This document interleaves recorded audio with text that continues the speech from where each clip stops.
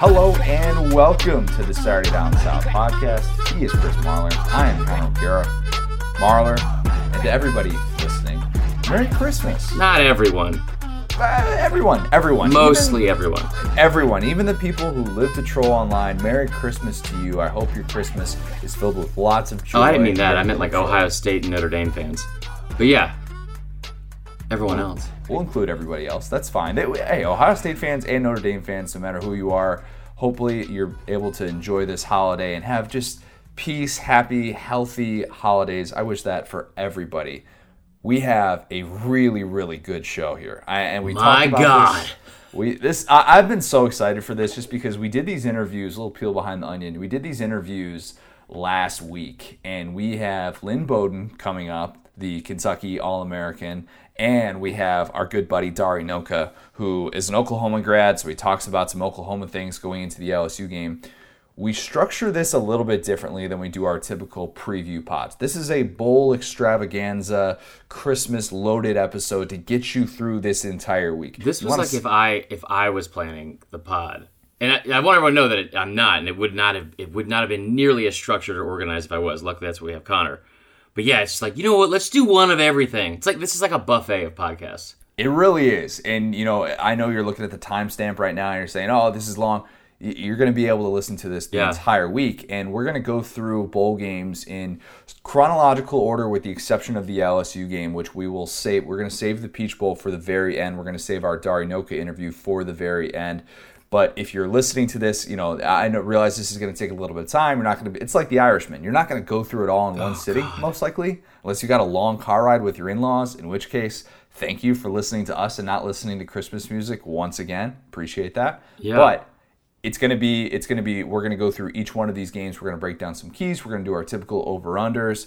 It's gonna be great. I told you yesterday that I was going to commit to myself that I would not do an over-the-top, stay up too late, deep dive of stats. And I did. I failed. You didn't. You know what though? I'll give you credit because I thought that you were going to come on and I was going to hear papers shuffling from the jump. Oh, you're going to hear that. We'll get there. We'll get there eventually, but you haven't gotten there yet, and that's good. That's good. Yeah, I'm trying to grow.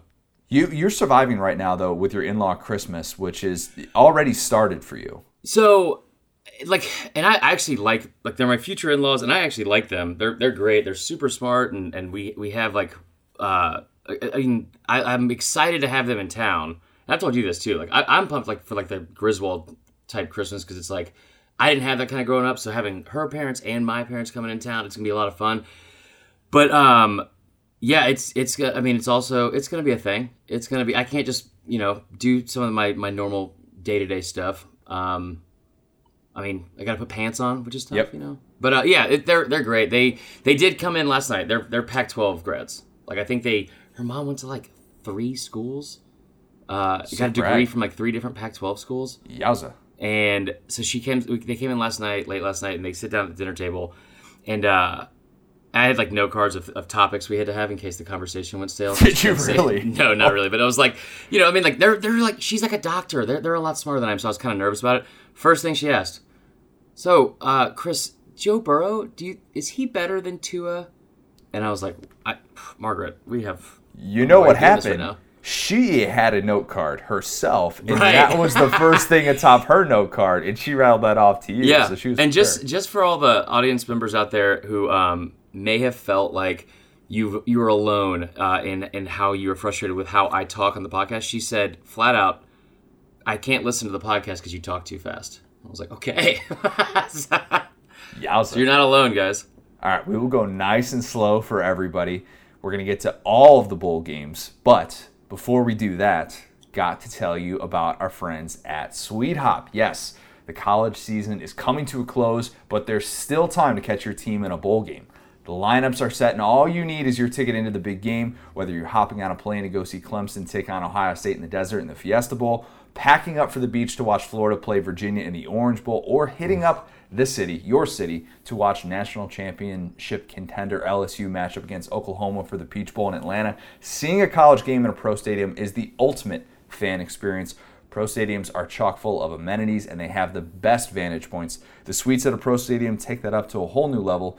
Suites were made for discerning football fans who want to not only see every play call, but also want comfort, fine food, and access to an elevated experience. Our friends at Sweet Hop will set you and your group up with the ultimate experience in a VIP suite for your bowl game. Suites comfortably seat groups of 12 to 40 people, and they include special access to VIP parking, extra wide seats, big screen TVs, premium catering, and lots of other exclusive perks, not to mention getting to skip those long lines on the concourse. Don't just see the game, suite the game. If you are ready to live the sweet life, visit sweethop.com. That's SUITEHOP.com to book the experience of a lifetime before it's too late. And if your team didn't make it to a bowl game this year, that's okay. Did you know that Sweet Hop can hook you up with suites at other events and venues as well, from concerts and pro sports to Supercross and family events? Sweet Hop is the largest luxury box and VIP suite marketplace in the world for private and shared suites. They have the best selection from stadiums and arenas nationwide. With Sweet Hop, there are no hidden fees, and you'll have access to our friendly, knowledgeable, personalized service team of suite experts. Our partners at Sweet Hop are offering $500 American US dollars off a private suite purchase for college bowl games exclusively for Saturday Down South listeners. Just head to sweethop.com, that's SUITEHOP.com, and use the code SDS for $500 off any private suite. Discount is valid on any purchase of $10,000 or more. Let's start. All right, that's the podcast. That's a doozy. I actually got through that one a little bit better than last time. That's good. Credit to me. I've read that a couple times by now. We're going to do this in chronological order, like I said, with the exception of the LSU game. So we're going to start with the Texas Bowl. A&M is a 7-point favorite against Oklahoma State, a battle of former Big 12 teams. We know that Chuba Hubbard is going to play in this game. Justin Madubuike is not going to play in this game. Madubuike, I think. I always pronounce his name wrong. Always. He's gone now. He's gone. He's gone. He's really, really good, and he's gone. It's too late. Yeah. So a couple of numbers that I want to throw out here before we talk about, kind of the A&M side. 60... No, okay, go on. We'll be serious. Go. You can't just throw out a random number. Oh, you're just guessing what number I was going to get. I see what you did there. Okay. So how many top 50 defenses has Chuba Hubbard faced this year? You know the answer because it's in the doc here. Well, and also, you brought up a lot of the similar notes that I took for this game. Boom. So high five to us. It's 2. It's 2. It's 2. A&M is ranked number 36. Mike Elko, a guy who we've praised a lot on this here podcast. So Oklahoma State is, going into this game facing a little bit of a different test, I think, than they typically face in the Big 12. Yeah. Is that fair? Just the way that the A&M's roster is constructed. This is still a game that I have a lot of questions about A&M. A lot of questions about A&M. Yeah. I don't know about yourself, but this game is, for an A&M team that has just struggled against quality Power 5 teams this year. I think it's fair to say that they have looked very much like how we expected them to look coming into this year, where they were going to struggle with those quality opponents against the likes of Clemson, A&M, Georgia, and LSU. I guess they didn't struggle as much against Georgia, but it's a lot of it has to do with, I think, with the perception of how they looked against that first game against Clemson. They seemed fine. Like they didn't look, I don't think, bad in that game.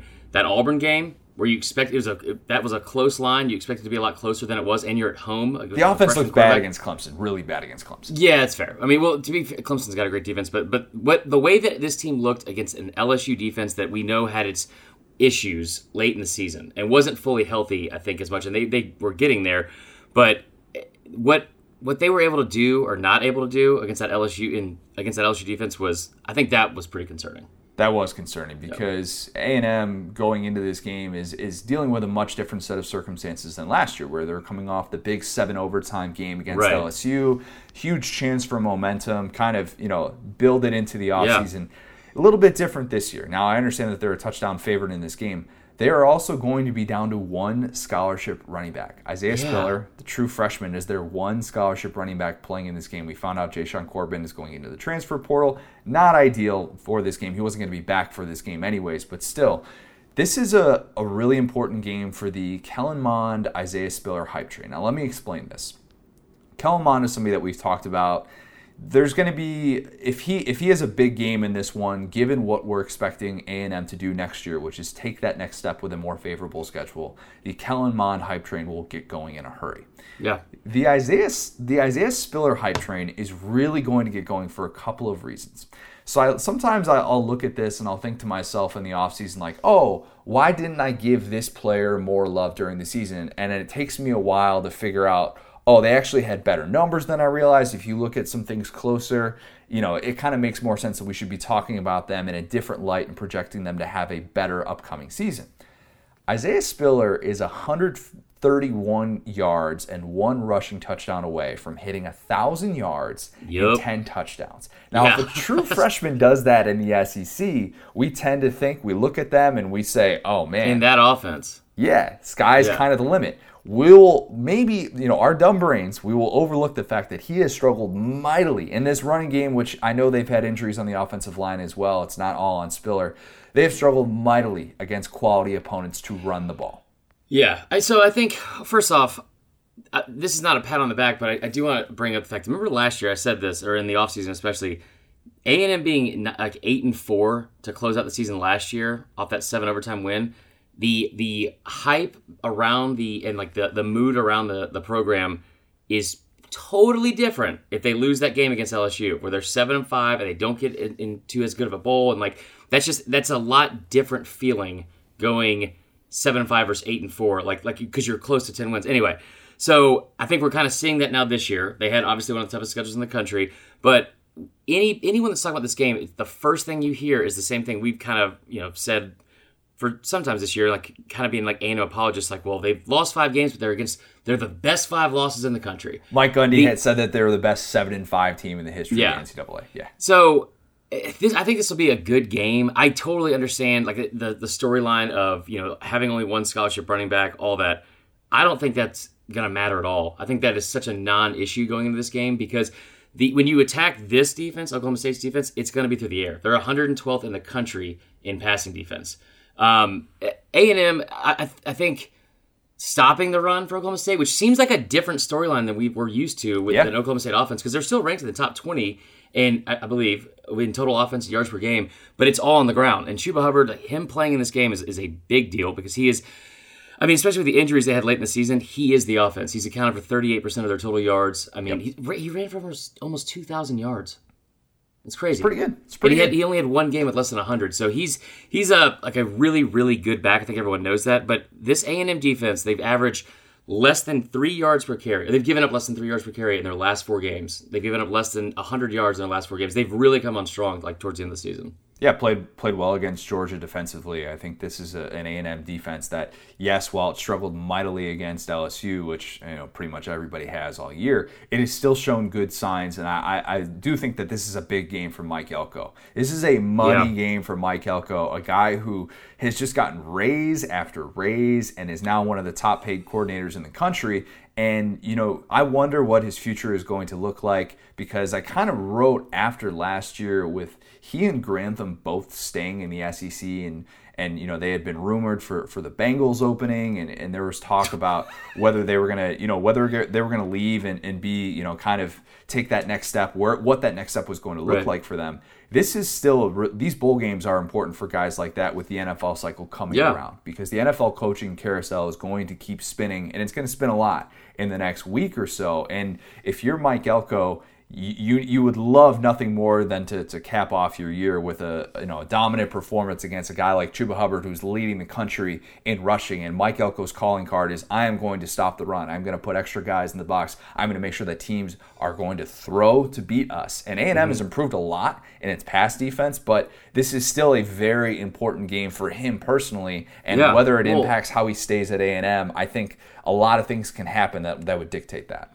Well, and for the whole program too, especially going into year 3 under Jimbo, like you need going into next season 7-6 with a loss in the bowl game, where you have 13 games you've played this year and you won the ones you're supposed to win, but you don't have that, like, I don't want to say quality win, but no, they don't have a quality win. They don't have a quality win, or a marquee win where it's like even South Carolina. You look at this year, it's like, man, 4-8, terrible season. They beat Georgia at Georgia. That's something you can hang your hat on, and they don't really have that. Every game they came into, there was like hoping they could somehow, like do anything besides just backdoor cover a big spread. They've kind of fallen on their face in every big moment they've had this season, and so they finally get a stage where you have a big non-conference matchup. It's a bowl game, obviously. I think this would do wonders for Jimbo, like moving into next year. And it's not even and the weird thing about A&M season too is in those games they've kind of just been trailing from the jump in all of these, and there's not really been a whole lot of hope that they were going to win any of these games. And I don't know how much that matters, but I think it kind of does. I think outside of LSU and then that first drive against Auburn, because Schwartz hit him on that I think it was like they were down within 2 minutes of that game. Right. It's like the Bama game, they went right down the field, scored on the first drive. Outside of that, yeah, you're right. They've been playing behind, but I don't think it's from the defense's fault. Like Elko, he's done a pretty good job. They're holding teams to, I think, what is it? It's they're holding teams to 98 yards less than their season average, which is good. Like it's impressive. This game, I think, will remind a lot of people, oh, yeah, it wasn't that long ago that A&M was in the Big 12. That sets us up for the over-under for this game. How many references to A&M's days in the Big 12 will we get? I set the over-under at 2.5. Over by the first quarter. I mean, the real one should have been how many pictures of Dat Win are we going to see? I mean, that is... I hate this storyline. I don't know why. But, luckily, this isn't like... I was worried. I thought it'd be kind of cool, but I was also worried they were going to put Texas in this game. Why were you worried? Oh, that would have been... Just because, they would have built... I don't want to see that. The next time I see that game, I don't want to see it between 2 7-5 teams. Okay, that's fair. That's you know fair. What I mean? Yeah, you want to see it as a home and home, something like that. Right. So, I don't know. Both coaches are Gundy's been fantastic against the spread this year. He's 9-3. 9-3 against the spread. Jimbo is 6-1 in bowl games. I think this is a 7.5-point spread. Right? Jimbo is 6-1 in bowl games. Goodness. 6-2. 6-2 in bowl games. I was going to say, I remember 2 off the top of my head, but yeah, that's still, I mean, that's, I think A&M, I'm not necessarily saying that A&M shouldn't be a 7-point favorite. Having said that, I'm taking Oklahoma State to win this game. And my fear is that my fear for A&M is that Oklahoma State is going to get off to that lead with Chuba Hubbard and that they are going to actually be able to run the ball, break off a couple of those big plays. And it's not necessarily going to be like, 8 yards here, 9 yards there. He's going to have those gash plays, that 70-yard touchdown, that 50-yard, set him up and get him into the red zone type plays where, A&M might do a good job shutting him down or like outside of those plays where it's like, 1 yard here, 2 yards there. It's almost like a little bit of the Saquon Barkley thing, where he just has that one play where you're just like, oh, crap, that's Saquon Barkley has made his name for having those big plays, but he oftentimes struggles with being the 6-7 yard, breaking off chunks of yardage type of guy. And I think that A&M is going to be susceptible to a couple of those big plays throughout this game and maybe fall behind. I have Oklahoma State winning this game 27-24. So I hate everything you just said. Okay. I'll throw that out there. You really didn't like that Barkley take. I didn't. Well, just because I get it, but I think, so their top receivers out. Their quarterback he missed the last game of the season. They're pretty banged up. I mean, Chuba Hubbard is the offense, and he's been great all year. No one's been able to stop him. He has one game under 100 yards, and it's just not one of those things like a Ron Dane type thing where he hasn't shown up in big games. He's done that. However, their team as a whole, anytime they've faced actual good competition. Like the two ranked teams they played all season lost by combined 18 or by an average of 18 points. I don't think this is a good matchup for them. And that pass defense against any hold on here. In the 4 losses they've had this season, they've allowed 11 touchdowns and 1 interception and 11.2 yards per attempt. And those are against teams with worse quarterbacks than Kellen Mond. In other words, you are taking A&M to win this. I'm taking A&M. I think Oklahoma State will cover, but I'll take A&M to win. Gotcha. Let's move on to the Music City Bowl, where we have Mississippi State as a 4-point favorite against Lawville. Wait, what? Who are you? I just looked at the doc. Okay, go on. Wait, what are you questioning my identity for? Your pick. I'm shocked right now. Yeah, spoiler alert. Goodness gracious, man. The people listening to this don't know this. Let's get to some breakdown stuff first. This game being played on a Monday at 4 p.m. It is essentially like Toby's birthday, the way that they treated the timing of this bowl game. But we know from Mississippi State we're not going to have Cam Dantzler. Maybe no Tommy Stevens. We don't necessarily know that. Yeah, fingers crossed if you're a Mississippi State fan he doesn't play. What do you want if you're a Mississippi State fan? For Garrett Schrader to play? Probably at this point. That's what I would think. Just let Kylan Hill play quarterback. Let him be Lynn Bowden. That's fine. Kylan Hill is going to be playing in this game, his last game with the Bulldogs. He's 45 yards from setting Mississippi State's single-season rushing record, which is held right now by Anthony Dixon.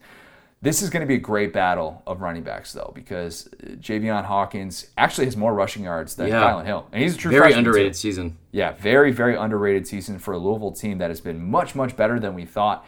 They were 2-10 last year. Yeah, 2-10 last year, and we were watching that opener against Notre Dame, and we're like, wow, Notre Dame, how are they letting Louisville stay on the field with them? I mean, that's just a joke. How are you not covering the first half spread? I remember. But I'm having Louisville got absolutely trucked by Kentucky at the end of the year. And Scott Satterfield did not have his finest moment, despite the fact that he actually won ACC Coach of the Year right after that performance. And I made the joke that Mark Stoops actually should win ACC Coach of the Year. But that's a different discussion. Yeah, I like that. Time. Mississippi State, though, do you have confidence in them being able to beat a decent team? Because I don't at this point. This is such a bad... When I first saw this like in the bowl pick'em, which we will talk about later. Good God. Oh. When I first saw this, I was like, oh yeah, Louisville, because I think they're underrated. People sleep on them. Same way I picked them over Kentucky. This is a pretty simple pick, in my opinion, and probably the biggest mismatch for offense-defense wise out of any bowl game in the SEC this year. Louisville is so bad against the run, and I'm not just talking about against Kentucky. What happened against Kentucky is you give up 517 yards rushing. 517 yards rushing. I can't count that high. That is pretty bad. However, they've been bad all season against the run. They are ranked 115th in the country in rush defense. They're 123rd in yards per carry. They give up 5.5 yards per carry. So here's the deep dive I'll give you. That last game, even taking that out, okay? In games, like Mississippi State has averaged, they have not rushed the ball less than 37 times in any game this season. They're averaging over 41 yards or 41 rushing attempts per game. 37, that's the key number, okay? They haven't rushed less than 37 times in any game this entire season. In games against Louisville, where their opponent has rushed for 37 attempts or more, they're giving up 6 yards a carry, 260 rushing yards per game, and in games where they've given up 38 points per game, and in games they've rushed 40 or more, they've given up 294 yards per game. Woof. They are awful against the run. Awful. And on top of that, if that wasn't bad enough, they're ranked 111th in fumbles lost. And why is that important? Because Mississippi State, for whatever reason, recorded like a blank ton of fumbles this year, or recovered a blank ton of fumbles this year. They were third in the country. They recovered like 13. That's a little bit of luck, though. I mean, turnover luck. That's yeah, like 10 of them were in the first 4 games. But regardless, you asked for the deep dive. No, I think, but like the rushing yards, that is staggering. This game is going to be very run-heavy, I would expect. And it's going to have a much different feel than a couple years ago when these teams faced off in the TaxSlayer Bowl. That was just a short 2 years ago, which kind of takes away from the... Because there was talent in that game. A certain guy named Lamar Jackson, who turned out to be a pretty decent NFL quarterback, was in this game. Keaton Thompson beat him. People might forget that, but whatever. Yeah. That sets up the over-under. How many references to the 2017 TaxSlayer Bowl will we get, despite the fact that this is a vastly, vastly different set of rosters, circumstances, 2 different head coaches? I'm going to set the over-under at 3.5. Oh, way over. I mean, they'll talk about Lamar Jackson for more than that because he's just such a fascinating story this year. Plus, this game's going to be pretty not fun to watch. I mean, it'll be fun, but in the way that, like, Maction is fun. You know what I mean? Like, there's going to be a lot of big plays. I think it'll be a close game. Yeah, I think, but like not like it won't be a well played game. Yes, I would expect a lot of missed tackles on both ends of this, and I would be surprised if both of these teams decided to just, you know what, we're going to air it out all of a sudden. The ground and pound game plan will be very, very evident for both teams. I have Louisville winning this game, and I sound like Mr. Anti-SEC because these first 2 games SEC teams are favored, and I am picking both of them to lose outright. But I have Louisville winning this game 35-31, and let me tell you why. I don't trust Mississippi State when it's trailing at all. I just don't. Yeah. I only trust them if they can get off to a significant lead and let Kylan Hill go to work. I think their path to a victory against even a halfway decent team is so set in stone. And I don't trust Garrett Schrader to make those decisions if they're down, 14 points. Even a game like Tennessee, which I thought that was super, super winnable. He threw an interception it definitely was. every single time that they needed a big play. And those moments, I realized Tennessee played much, much, much better defensively down the stretch, and that was kind of at the beginning of it. But Mississippi State, when it falls behind, it just does not look like it has what it takes. Doesn't look like it has the backbone to be able to fight back. I think they're going to fall behind. I think they're going to struggle to stop the run early, and I ultimately think they're not going to have enough to come back in this game. Again, Louisville has given up over 200 yards rushing in 6 of their 12 games. I'm not trying to. This isn't a slight at Kentucky. I love Lynn Bowden. I don't understand how that offense has been so successful. It's been incredible to watch because they are just running the football. It's all they're doing is running the football, and they're doing it so incredibly well. When you give up 12.93 yards per carry to a team that is running the ball 83% of the plays, you're going to struggle against Kylan Hill. Mississippi State doesn't do hardly anything right as a team besides run the football. At all. They've been so underwhelming. Moorhead against the spread has been awful. Satterfield is 28-1. I always mess that up. Against the spread since 2017. I don't think it matters. I think Mississippi State wins by 10. Wow. Okay. 34-24. Role reversal. I like it. Let's go to the Orange Bowl, a game that Florida fans are happy to be at. Don't get me wrong, but I don't think terribly excited about the matchup itself. Florida is a 14.5-point favorite against Virginia. This game taking place Monday night on December 30th, 8 p.m. Eastern. Why is that so early? The game, early, because I think they want to be able to have it before, because if they do it, they don't want to compete with the New Year's Day slot because that's the Sugar Bowl. I don't know who gets pick of that, how that all works. It should definitely be after January 1st. If it's not a playoff game, I don't get that. Could have put it on January 2nd, maybe? Yes, they have in the past for so many years.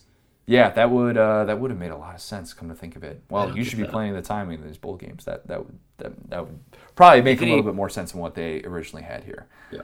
Question for you. Can you come up with the list of FBS head coaches who have won 2 New Year's Six/BCS bowls in their first 2 years as a head coach during the BCS/playoff era? Not Kirby. Right? Yeah, no. In their first 2 seasons. No clue. There is no list. Dan Mullen can be the first to do it, which is an amazing stat if you think about it. And for Connor. For Florida fans who are frustrated that they weren't able to get the division title this year, play for an SEC championship, come back to that. And then, think about the long-term implications that something that a stat like that could have for your program, what that could mean. And also, listen, if you're a Florida fan, you're frustrated with where the program is at going into this game, we need to talk. And I was so down on Mullen and Florida in the offseason, and I could not have been more wrong. He has been incredible this season. 20-5 in his first 2 years. 20-5. And for whatever reason, I don't know if it's just because it's Georgia and Florida, Twitter going back and forth, but there's been a lot of that. That is the attitude a lot of people have had about how they haven't competed in a championship game. They haven't had to do this. He's 20-5 in 2 seasons. He's going to do a New Year's Six bowl. Keep in mind, we're 2 seasons removed from Florida going 4-7, and because they didn't play their final game because of weather or whatever. And I don't think they wanted to because they probably wouldn't have won. 4-7 under McElwain. Think about where the program was and how quickly it's turned around. This is awesome. They're in a New Year's Six bowl for the 2nd straight year. It's not something that every program is able to do. I mean, you look around at the programs who were struggling in 2017 and look at kind of where they're at now, and what Florida has been able to do is impressive. To just be sitting here where we're talking about them as an overwhelming favorite in this game against a ranked team. I mean, that's something that even during the McElwain era, how many times did you look around and say, yeah, Florida deserves to be a significant favorite against a ranked team? And that just didn't happen that much because they played for a conference championship. Yeah, and they played for a conference championship in those years. So perspective, I think, is important. Perspective is important as well for Kyle Trask. I wrote a column, shameless plug, on how I thought Kyle Trask has the makeup to be the SEC's breakout superstar in 2020. Joe Burrow was clearly that in 2019, took his game up to the next level. Kyle Trask, there is a very, very, very small possibility that he will come anywhere close to the year that Joe Burrow had. Not saying he's going to do that. What I am saying is that a lot of the things that are working in Kyle Trask's favor, there are some similarities to what Joe Burrow dealt with last year, where Kyle Trask came into this season, taking over for Felipe Franks, having not worked with the ones in the same way that Joe Burrow had come into that situation in the summer, very, very limited reps. He talks about that still, about how difficult that was to get on the same page in the fall with the receivers and all that, the limited time frame that he had. No. Joe Burrow talks about that and how that kind of held him back a little bit in 2018. Kyle Trask, going into next year, is going to have 4 of those 5 offensive linemen back, which is key. We talked about that this year, about how that was something that was going to hurt Florida. You brought that up repeatedly about how that was something that you worried about with this team, and we saw that this team struggled with pass protection at time. We saw the LSU offensive line in 2018 struggled, dealt with new rotations all the time. Joe Burrow couldn't stay protected. Their tackle positions were a disaster. With an offensive line that had a lot of experience, Joe Burrow thrived this year, and they just won the Joe Moore Award for the best offensive line in college football. I'm thinking that with another year with Dan Mullen, with an entire offseason with these receivers, Kyle Trask, the hype train can get rolling in a big way. And I'm saying what he is capable of doing next year, I don't think we've seen his ceiling just yet. And I think that a lot of people are still going back to his recruiting ranking, and they're still talking about, he didn't start in 7 years, and it must be because he's not very good. And I urge you to look a little bit deeper. We're talking about somebody who can finish, if he has a quality game here, which I expect him to, he's going to finish in the top 10 in the country in quarterback rating, which is not something that I think a lot of people realize. Same exact TD to INT ratio that Felipe had last year, except better, much more efficient in those other areas, and did it in much fewer games, and several fewer games as well. I just think that the Kyle Trask hype train, if he has a big game against Virginia, there are going to be a lot of people who are like, whoa, we need to get this rolling in a hurry, and he's going to be a preseason all-SEC quarterback, I believe. Are you done? Yeah, I'm done. Go ahead. If I hear you say Kyle Trask hype train again, I'm going to lose it. Let's go. One, I think you're right about most things you're saying. I don't know why we're bringing that up right now, because this game is... we should probably... Let's pump the brakes on hot takes for 2020 season and just talk about this game. But that's what I'm saying, though, is that we talk about like how bowl games can really fuel an entire offseason in the way that we talk about a player. And I think that if he has another big game in a stage like this where they're celebrating a New Year's Six Bowl, I think that gets going, and I think people kind of pick up on that more so than they were before. I would say I don't think it matters a whole bunch just with this game as it relates to this. And I think he will have a huge game.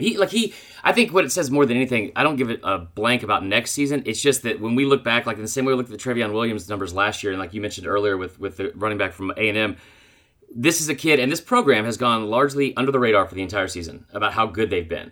And he, like Dan Mullen, his bread and butter in that offense is running the football. That entire offense is built around running the football, and they've had to completely go away from that because of how bad that offensive line has been, helping out the run game. They're ranked like 110th or something like that in the country in rushing offense. It's awful. Kyle Trask has had one of the better seasons and more underrated seasons than like any other quarterback in the SEC, and I think you're right about that. I don't know if it builds the hype train or whatever going into next season. However, this game, he hasn't had a single game where he's had under 61% completion percentage. Right, he's all of his numbers improve in games against ranked teams, FBS, Power 5, FBS teams against winning records. But all that's great. I think he's a very underrated quarterback. And the worst part, if you're a Virginia fan, is it's nice to go to Miami, but this is like going down to Miami and getting a sunburn day one and then having to come home. Like it's just to Charlottesville. This pass defense has been not great. At all. Bad, really bad. Yeah, they're ranked like 100 or worse in 20-yard plus plays or 20-yard plus plays allowed. They are 96th in yards per attempt allowed.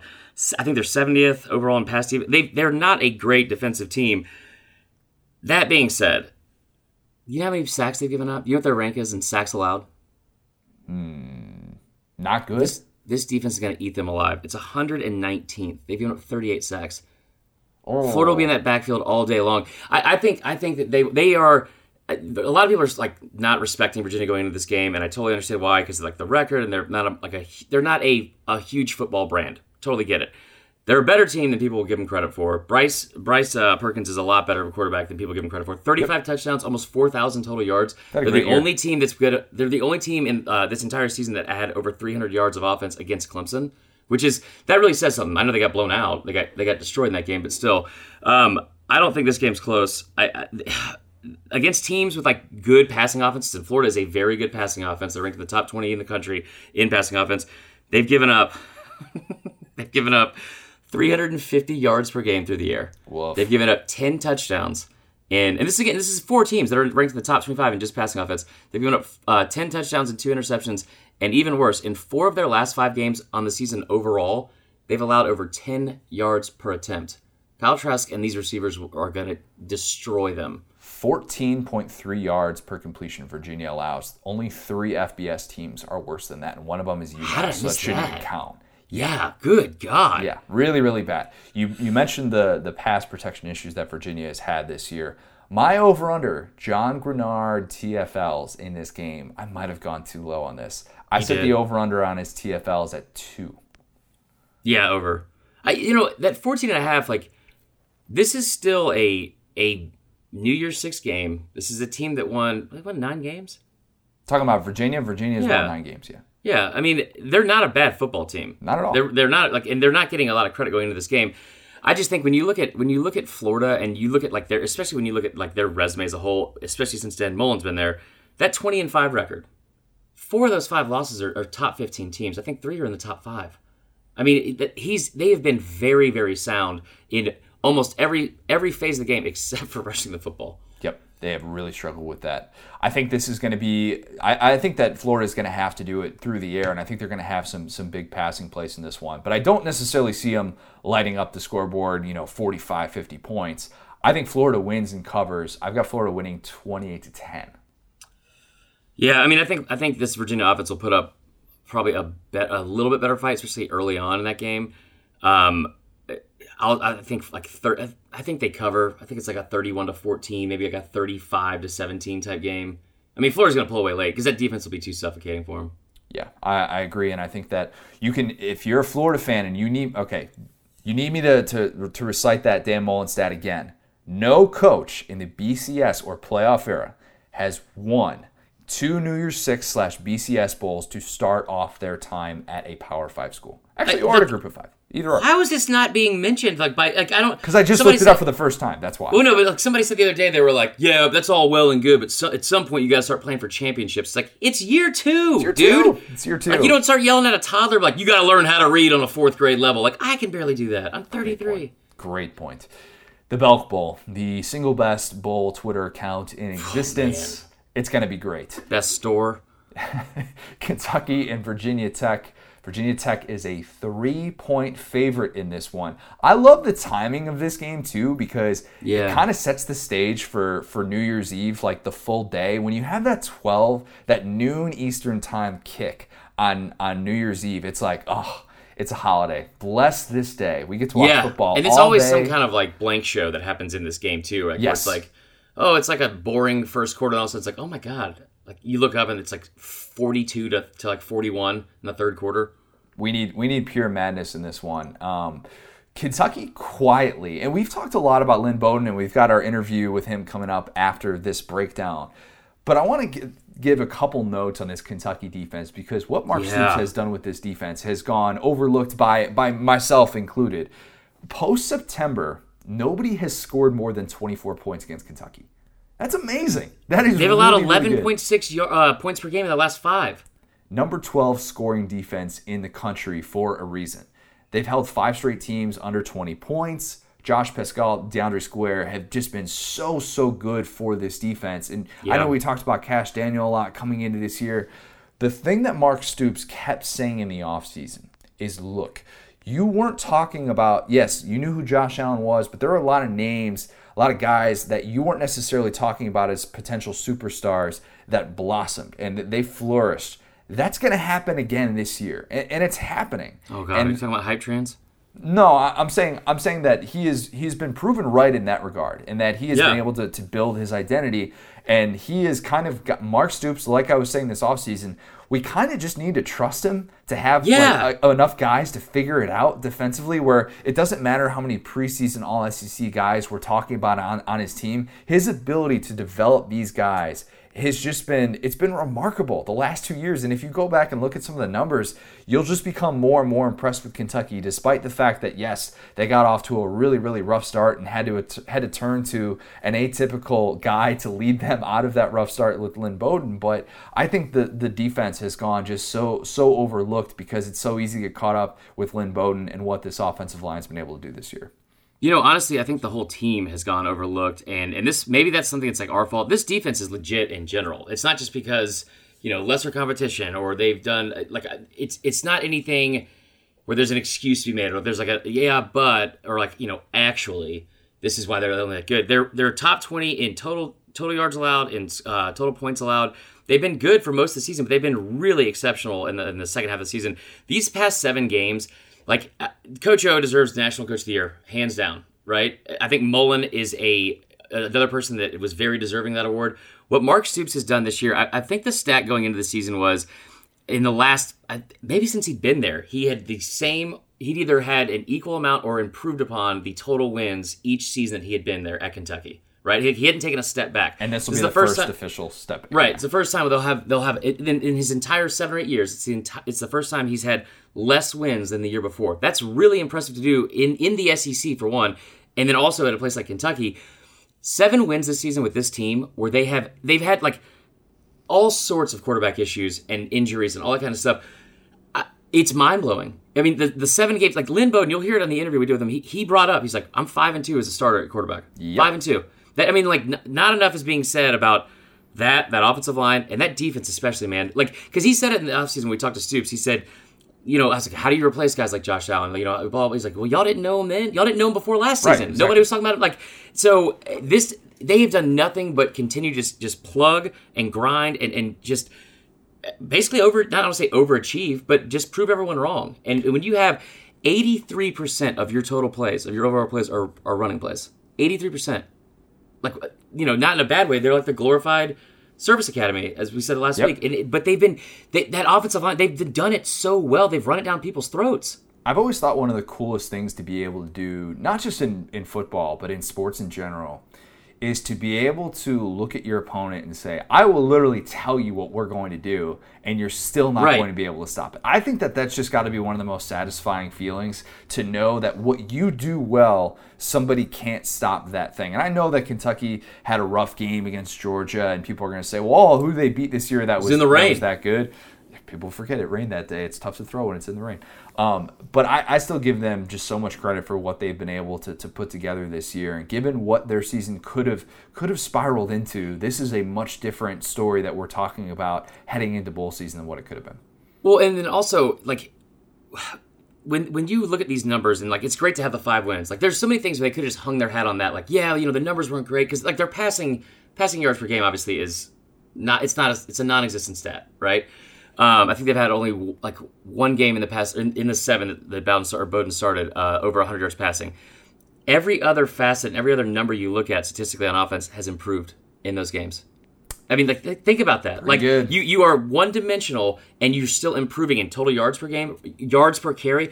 Bowden has 1,135 of his, or 1,136 of his 1,235 total rushing yards this season have been in the last 7 games. He's averaged 7.2 yards per carry. And that offensive line is just, it's gone, man, like they've had just an absolutely incredible year and they've gone kind of unnoticed. But this team in general, like they could have, this will be their, if they win on whatever this day is, was it Saturday, Monday? This game is Tuesday on New Year's Eve. Yeah. So way off. But this will be their 34th win as a program, as a senior class. 32nd win as a senior class if they win on Tuesday, which is the most they've had in over 60 years as a class. That'd be pretty impressive. To do that, They would need to shut down Virginia Tech quarterback Hendon Hooker, who has been much better than what they had to start the year. I remember talking to Gene Chizik about this in Charlotte about, man, what's going on with Justin Fuente in that program where they just got smacked by Duke. And it was an ugly game that he called, and he's like, yeah, there's some rumblings that this is not going to be a really good finish. And they've been able to turn it around. Hooker has been a big part of that. That's what Kentucky very similar to the Kentucky story. Yeah, exactly.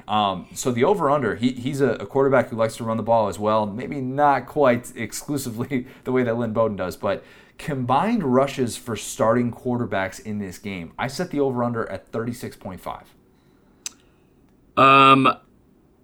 I'd say under. If Bowden gets 20 to 25, which he probably will. Yeah. Well, but Hooker he throws the ball pretty well, man. He's got I think besides that Virginia game, he had gone in his first 5 starts. It was 10 touchdowns, 0 interceptions. I mean, he's 6-2 since he's taken over and totally turned the entire team around. I'm going to take Kentucky to win this game outright.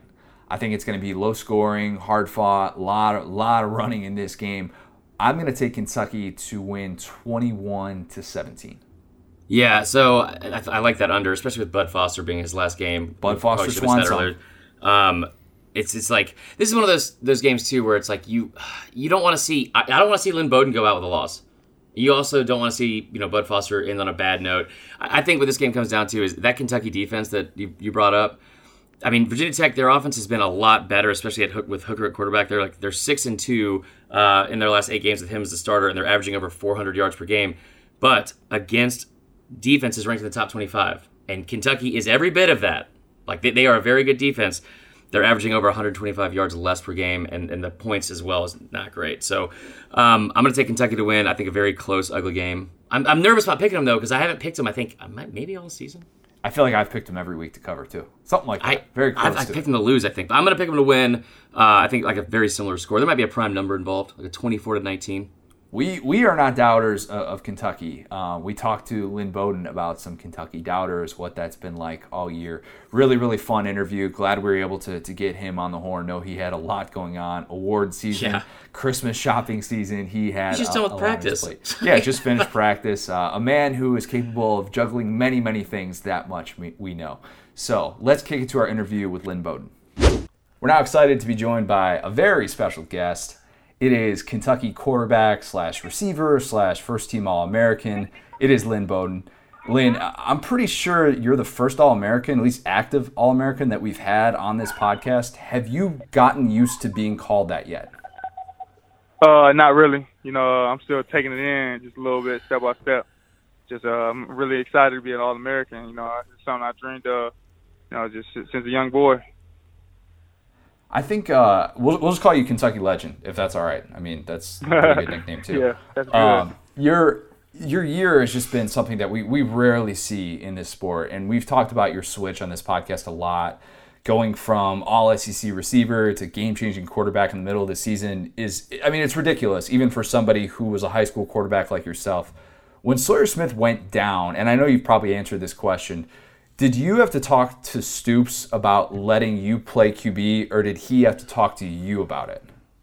Well, at the end of South Carolina game, as we went down to coach, I'm like, just give me a shot to go in. I think we ended up scoring in 4 or 5 plays in 30 seconds. And after that game, I text coach and told him I can play quarterback if you need me to. Just try something out. We never looked back from there. That's awesome. So, Lynn, I'm sure you don't remember this because you have to do this 1,000 times a week. We went to, when we were in media days in Birmingham, I remember, we always joke around the podcast, I'm not the professional one. I'm, Connor's the professional one. But I remember there was nobody at the table at when you were speaking, doing the little side interviews, and I was just blown away. So I went up there and talked to you for a little bit, and you just see, I remember telling Connor, I was like, this kid just, blew me away. Just an incredible kid that, for whatever reason, you kind of went into the season being this underrated guy, and I think now you finally got this awesome recognition, which is much deserved. So congrats on that. I do want to say each and every week, of course, man. It seems like each and every week, people doubted y'all. Not you personally, but Kentucky as a whole. And to be honest, from sometimes I did as well. But what was the mindset going in each and every week? Because you're running the football. Everyone else knows you're running the football. How did y'all go into each and every week of practice getting ready for that? Throughout the good and the bad, we know we had to stick to our bread and butter and, what was going to work. the coaches did a phenomenal job building a new offense around me. You know, it was just something we had to adapt to, and you know, throughout them 2 losses that we did have when I played quarterback, because not to mention we went 5-2 with me at quarterback. That's right. You know, everybody knew what we was doing, and it was just something fun to be a part of. You know, the coaches did a good job. You know, I still think my O-line got snubbed for the award. You know, they should have won it. No way in the world they didn't. We rushed for 400, 500 to close out the season, and everybody knew we was doing it. So it's just, you know, for the people that keep doubting us and still doubting us, you know, we want to say thank y'all, and just, you know, we're going to keep going. I love it. You're such a Stoops guy. I love it. So I saw your high school basketball highlights, and they went kind of viral. They're just as impressive as your football highlights. You could play for Coach Cal tomorrow, couldn't you? Yeah, I could. You know, growing up, they always told me I was better in basketball than football. So, you know, something I could have did. Okay, but how many points are you averaging in the SEC? Because I saw you were averaging, what, like 24 and 6 playing basketball in high school. What would you average playing basketball in the SEC? Maybe like at least like 15-ish. You know, I play with a lot of heart out there, a lot of energy. You know, through the ups and downs. So there's never a dull moment with me on the basketball court. I'm just a competitor. We need this to happen. Yeah. So, you know, as I said, we're big Stoops fans. You know, we had him on the podcast earlier this year. I'm pretty sure that we almost talked him into getting a full sleeve of tattoos. He told us that. So he said he'll often ask guys about having those sleeves or neck tattoos, and he said, you know, how are you guys going to get a job afterwards? You've got your fair share of ink. Tell us what tattoo you would want to see Stoops get. Probably, that's hard. Matter of fact, I got a Youngstown tat on my wrist. You know, I like to see him get that across his chest. I love how bold that was too. Like I thought you were gonna say the wrist thing too. That's good. Yeah. I think when we talked, you had, I want to say you had 73 at the time, like before the season. Yeah, I got 75 now. Okay, that's what I was gonna ask. So what are the new tats you got since then? And also, I want to know the first one, not the next one you're getting, but the first one you're getting when you sign an NFL contract. What's that gonna be? The first one I'm probably get is some brick roads going down the side of my ribs. You know, just for the street my house is on. It's still there to this day. And the last one I got was I actually got 2 at one time. It was one on my forehead, it said "Hate It or Love It," and then one on the back of my neck said 236, and that's just the house I grew up in and still live in today. That's awesome. I don't want to get too graphic here, but like, how much more room do you have for tattoos if you've got 75 at this point? I got the right side. The right side of my neck. I got to finish. I got a little bit of space on my arms, and then my body and my legs. Jeez, that's a lot of tattoos, but you know, I mean, if you got to represent your area, I totally get that, and wanting to you know show your hometown some love, and I think that it's interesting. The more you talk to Youngstown people, they really respect, you know, where they're from, and in this area that talks about, you know, they talk about how it raised them. You're a Youngstown kid, and obviously Stoops is Youngstown through and through. I assume that he just has some sort of farm in Youngstown where he grows players to be his stars. How did that sort of give you guys a deeper connection? You know, just him being from where I'm from. You know, he know my background. He know me. He know what type of kid I am. Know where I was raised at. So, you know, for him just to accept me for me, you know, it just went a long way with me. You know, I think one of the things that like blew me away about you, Lynn, was when we sat there and talked in Birmingham was, like, nothing seemed too big for you. Like the moment, like you seemed very in control of your emotions and had a great understanding of what was expected of you and the things that you were about to achieve going into the season. This season, one of the things I was most impressed by was, I mean, you're not only an All-American, not only, you know, quarterback, a 5-2 quarterback in the SEC, but you were also a father, which I think obviously is like more important than most of that stuff. What was it like this season balancing both of those things and doing it so well? You know, it's easy. It's actually easy because, you know, just seeing my son and grinding hard for him, you know, and knowing I'm making him happy, you know, it just made me gave me the extra drive to go hard and do the things I did out there on the Saturdays. You know, your recruitment was different, I think, than a lot of people realize. I mean, you were committed to Indiana at one point. You end up going with Kentucky with Stoops, but at the last minute, Ohio State, as it very often does with in-state kids like yourself, they tried to swoop in at the last minute. And you're like, no, I'm going to Kentucky. You turned them down. Take us back to kind of how all of that went down for you. You know, I just had committed to Kentucky. You know, they gave me a couple phone calls. You know, he was supposed to come see me the next day at school, and I told my mom I really didn't want to go.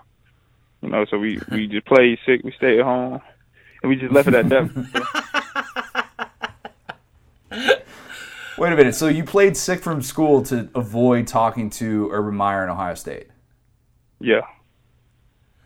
Lynn, I will tell you right now, unequivocally, if I write in somebody as president in 2020 on the ballot, it's going to be you after that story. That is, let's go. I mean, that is, thank you. That is, man, I hate Ohio State. Okay, so you obviously the kind of guy that, I'm trying to get over that story here, I'm sorry. You seem like the kind of guy that is obviously going to test and interview well at the Combine. Is there anything specifically you're looking forward to in that whole process? Like where, you know, like a certain question, is it going to be like we're on the 40? Is it going to be like, you know, bench? Like what are you looking forward to most at showing out and showing people off or showing off to people at the Combine stuff? You know, just showing people me. You know, I mean, like I knew I had it in me, so I really didn't ever expect to be here. You know, just being able to have this opportunity to come out here and be able to perform at the Combine. You know, so it's just. Some I'm just gonna shock the world, you know, with the things I do there, and you know, we're gonna go up from there. Your versatility is going to make you definitely an asset at the next level for sure. It's made you an asset at Kentucky in ways that nobody could have seen coming. I'm going to paint a little scenario for you. So it's the fourth quarter, and there's 10 seconds left in the Belk Bowl. I'm giving you the ability to score a walk-off touchdown, but you have to pick how you do it. Is it A, returning a punt, B, throwing a Hail Mary, C, catching a Hail Mary, or D, running 80 yards for the touchdown as a quarterback? It's got to be out of the punt return over the 80 yards.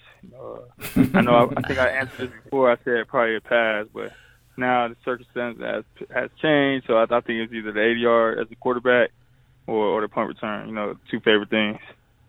Well, you got to show, too, for the next level. You got to be able to show, you know, that you can play special teams. You get that extra punt return. I was there. I remember last year when I don't think you were supposed to be returning the punt against Penn State, but you did anyways, and then you still returned it for a touchdown. That you have like you have the highest efficiency rate for a punt returner ever, I think. Yeah. Yes, sir. Okay, so I got to know, like we had Coach Stoops on, like Connor said, and he came out of his shell a little bit, did some things. We had Cash Daniel on back in like September or something like that as well. He came out of his shell. I got to know, is there an impression of anybody on the team that you got, or especially of Coach Stoops, that you can give for us? Oh, no, I'm bad at impressions. You know, I try, but I'm bad at. Okay, well then follow-up question. We have a backup just in case. I know you said earlier you're about to be going to get Christmas shopping. What's the first thing you're getting on the Christmas shopping list? Paw Patrol for my son. Okay. I've heard of that. I'm aware of that. That's a really good gift idea. I think that'll go over pretty well. Get you some brownie points. I saw that in addition to getting the Paul Hornung Award, First Team All-America honors, and probably some other awards that I'm forgetting, you got a different kind of honor. And I'm not sure if you're aware of this yet, but David Ubben, who covers Tennessee for The Athletic, he put you at third on his Heisman Trophy ballot. What does that mean to you, and were you aware of that? I had ended up finding out like a couple days, maybe like 2 days ago, they put me on there, and you know, it's just an honor to be on there. Maybe if I started at quarterback earlier in the year, I probably end up winning it. You know, me and Joe from the SEC, you know, the best league in the country. You know, so it's just an honor to be on something like that, high prestigious thing. You know, I used to play the game, and you know, my player used to be winning it, so it's just an honor to be a part of that. That's awesome, man. We're gonna get you out of here. I know you just got out of practice. You know, got a lot of stuff to do. So we're gonna get you here on something called 2-minute drill, which is we're gonna ask basically just 10 questions. It's all rapid fire responses. The first thing that pops in your head, and we'll have some fun. You ready? Yep. All right. First question: bucket list concert you got to go to? NBA YoungBoy. Okay. Second question, what's in your headphones playing on Spotify, iTunes, whatever, right now? Wait, I can't hear you. One more time. What's in your headphones right now? Last song played. Probably No Cap, Ghetto Angels. Okay. Okay, you're on a road trip, right? What's your go-to gas station snack? The little powder donuts, 75 cents. Ooh, okay. Those are so strong good. move. All right, so do you watch the show The Office? No, I don't. Oh, tough one. Okay, so what show are you binge watching if you have time in the off season? The Walking Dead. Ooh, you still watching Last it? season. Yeah, I definitely do. Dude, that was like my favorite show for like 5 straight years, and then after a while, it was. Well, I wish I would have known that before. I got so many questions about that. Okay, hold on. Back to the game here. Number 5. Go-to karaoke song. Probably Lonely Child by NBA YoungBoy. Okay, same. That's the exact same for me too. So I'm glad you brought that up. What's your favorite Christmas song? Jingle Bell. Really? Jingle Bell Rock, actually. Yeah, Jingle Bell Jingle Bell Rock. That's good. Yeah. That's good. What's the best Christmas gift you ever received? My son, even though he was born in April. Okay, that's a Christmas gift. That answer. counts. That's fair. Okay, first thing you're buying when you sign an NFL contract? My mom, my house, and the car. It's a solid answer. Solid answer. I hope my mom's not listening because I did not do that. Best Christmas movie of all time? Home Alone 2, Lost in New York. Yes. Good. Amen. Yeah. That is the single greatest answer we have ever had on 2-Minute Drill, and I'm so glad that you took the time to say 2, Lost in New York, because the most overrated thing of all time is that Home Alone 1 is better than Home Alone 2. You got all the points for that. Lynn, I will say that I've never seen somebody get so excited about Home Alone 2 right there. Like it's not a popular movie that everyone loves and is on every day. Connor, jeez, Connor. Okay, last one. We got to add this in here. You have a mic in front of you. You have thousands of people listening. You got one thing to say to everybody that's doubted y'all so far, is doubting y'all go into the Belk Bowl. What do you have to say to them? Keep believing in us, and if you don't, forget you. And we're gonna keep riding this way. Love it, dude. I love it. You guys have been really fun to watch, especially the last couple of years. We've been all aboard the Lynn Bowden hype train. Like I said, I mean, we've been talking about it for a while. Glad that you were able to come on. Know that you've got a lot of stuff going on, practice and collecting all those awards and Christmas shopping and all that stuff. Lynn, we want to wish you the best of luck with everything you've got going forward. I'm sure that we'll be talking about you as like some wildcat quarterback in the NFL and playing 3 different positions really soon. Appreciate you coming on, man. Yes, deserve all the success Appreciate you get. it. Yep. Appreciate it. Awesome. Take care, man. Have a good one. All right, you too. Appreciate Lynn for coming on. We've now had 2 Kentucky players and 1 Kentucky coach come on this podcast, and all of which have been just great. I've enjoyed each one of them, and that's just kind of speaks to the rise of this program, because obviously to make it on this podcast, you have to be nationally relevant, of course, right? Without a doubt. I mean, honestly, like I should have seen this coming, because as like a Bama fan and a Red Sox fan, it should come as no surprise that I was a huge Kentucky basketball fan in the mid '90s. Oh, of course, yeah, obviously. Big Tony Delk guy. Before we get to the rest of our bowl preview stuff, Marler, why don't you tell us about your best friend this Christmas? It's not me. It's Texas Pete. Queso. No, it is Texas Pete. So I've got good news. Like I said, the future in-laws are in town. They are from the Pacific Northwest, and they are, what's the best way to put this? A little uppity when it comes to their taste buds. Okay. Highbrow. Healthy is a better way to put it. Big kale fans. Not a huge fan of Southern cuisine because they they don't like diabetes. Whatever. That being said, my future father-in-law, Paul, is fired up to go on just a tour of fried chicken establishments in Atlanta while he's here. Nice. And there is one other person that's going to be third wheeling that entire week. That's Texas Pete.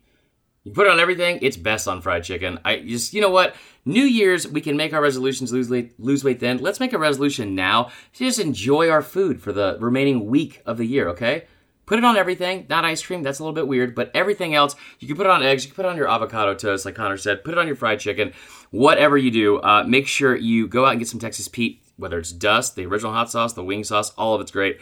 And if you are tailgating with Texas Pete or doing a little Christmas gating as well, make sure you take pics, send them to us with the hashtag sauce like you mean it. You know what else you could put Texas Pete on? A little coconut shrimp, little bloomin' onion. Ooh. That is how we segue into the Outback Bowl, where Auburn is a 7.5-point favorite against the Fightin' PJ Flex of Minnesota.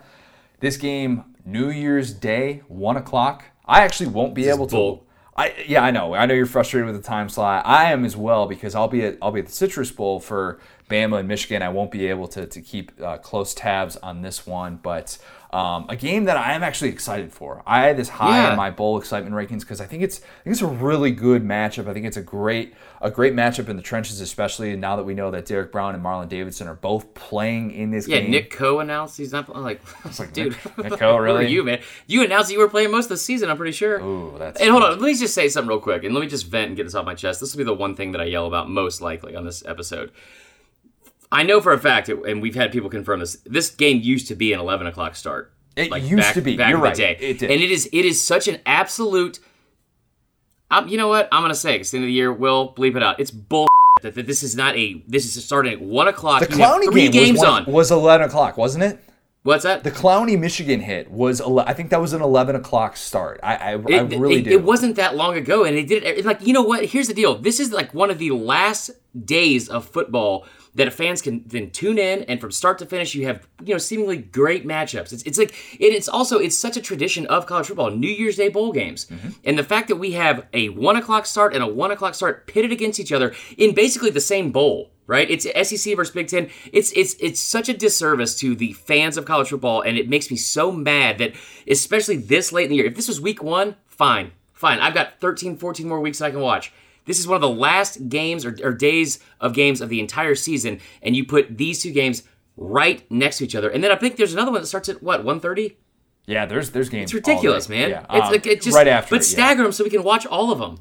I don't understand this. I wonder how much of this. It's definitely not a Tampa versus Orlando thing. That rivalry is not heated enough. The different war on I-4. No, I think that part of it could be the hangover factor of people that can't make it to the stadium in time for an 11 a.m. game. Yeah. I think that could be part of it. And as frustrating it is to be able to not get those, be able to watch both games, because halftime kind of sets up to where it's at the start of the other game, and it usually works out very well.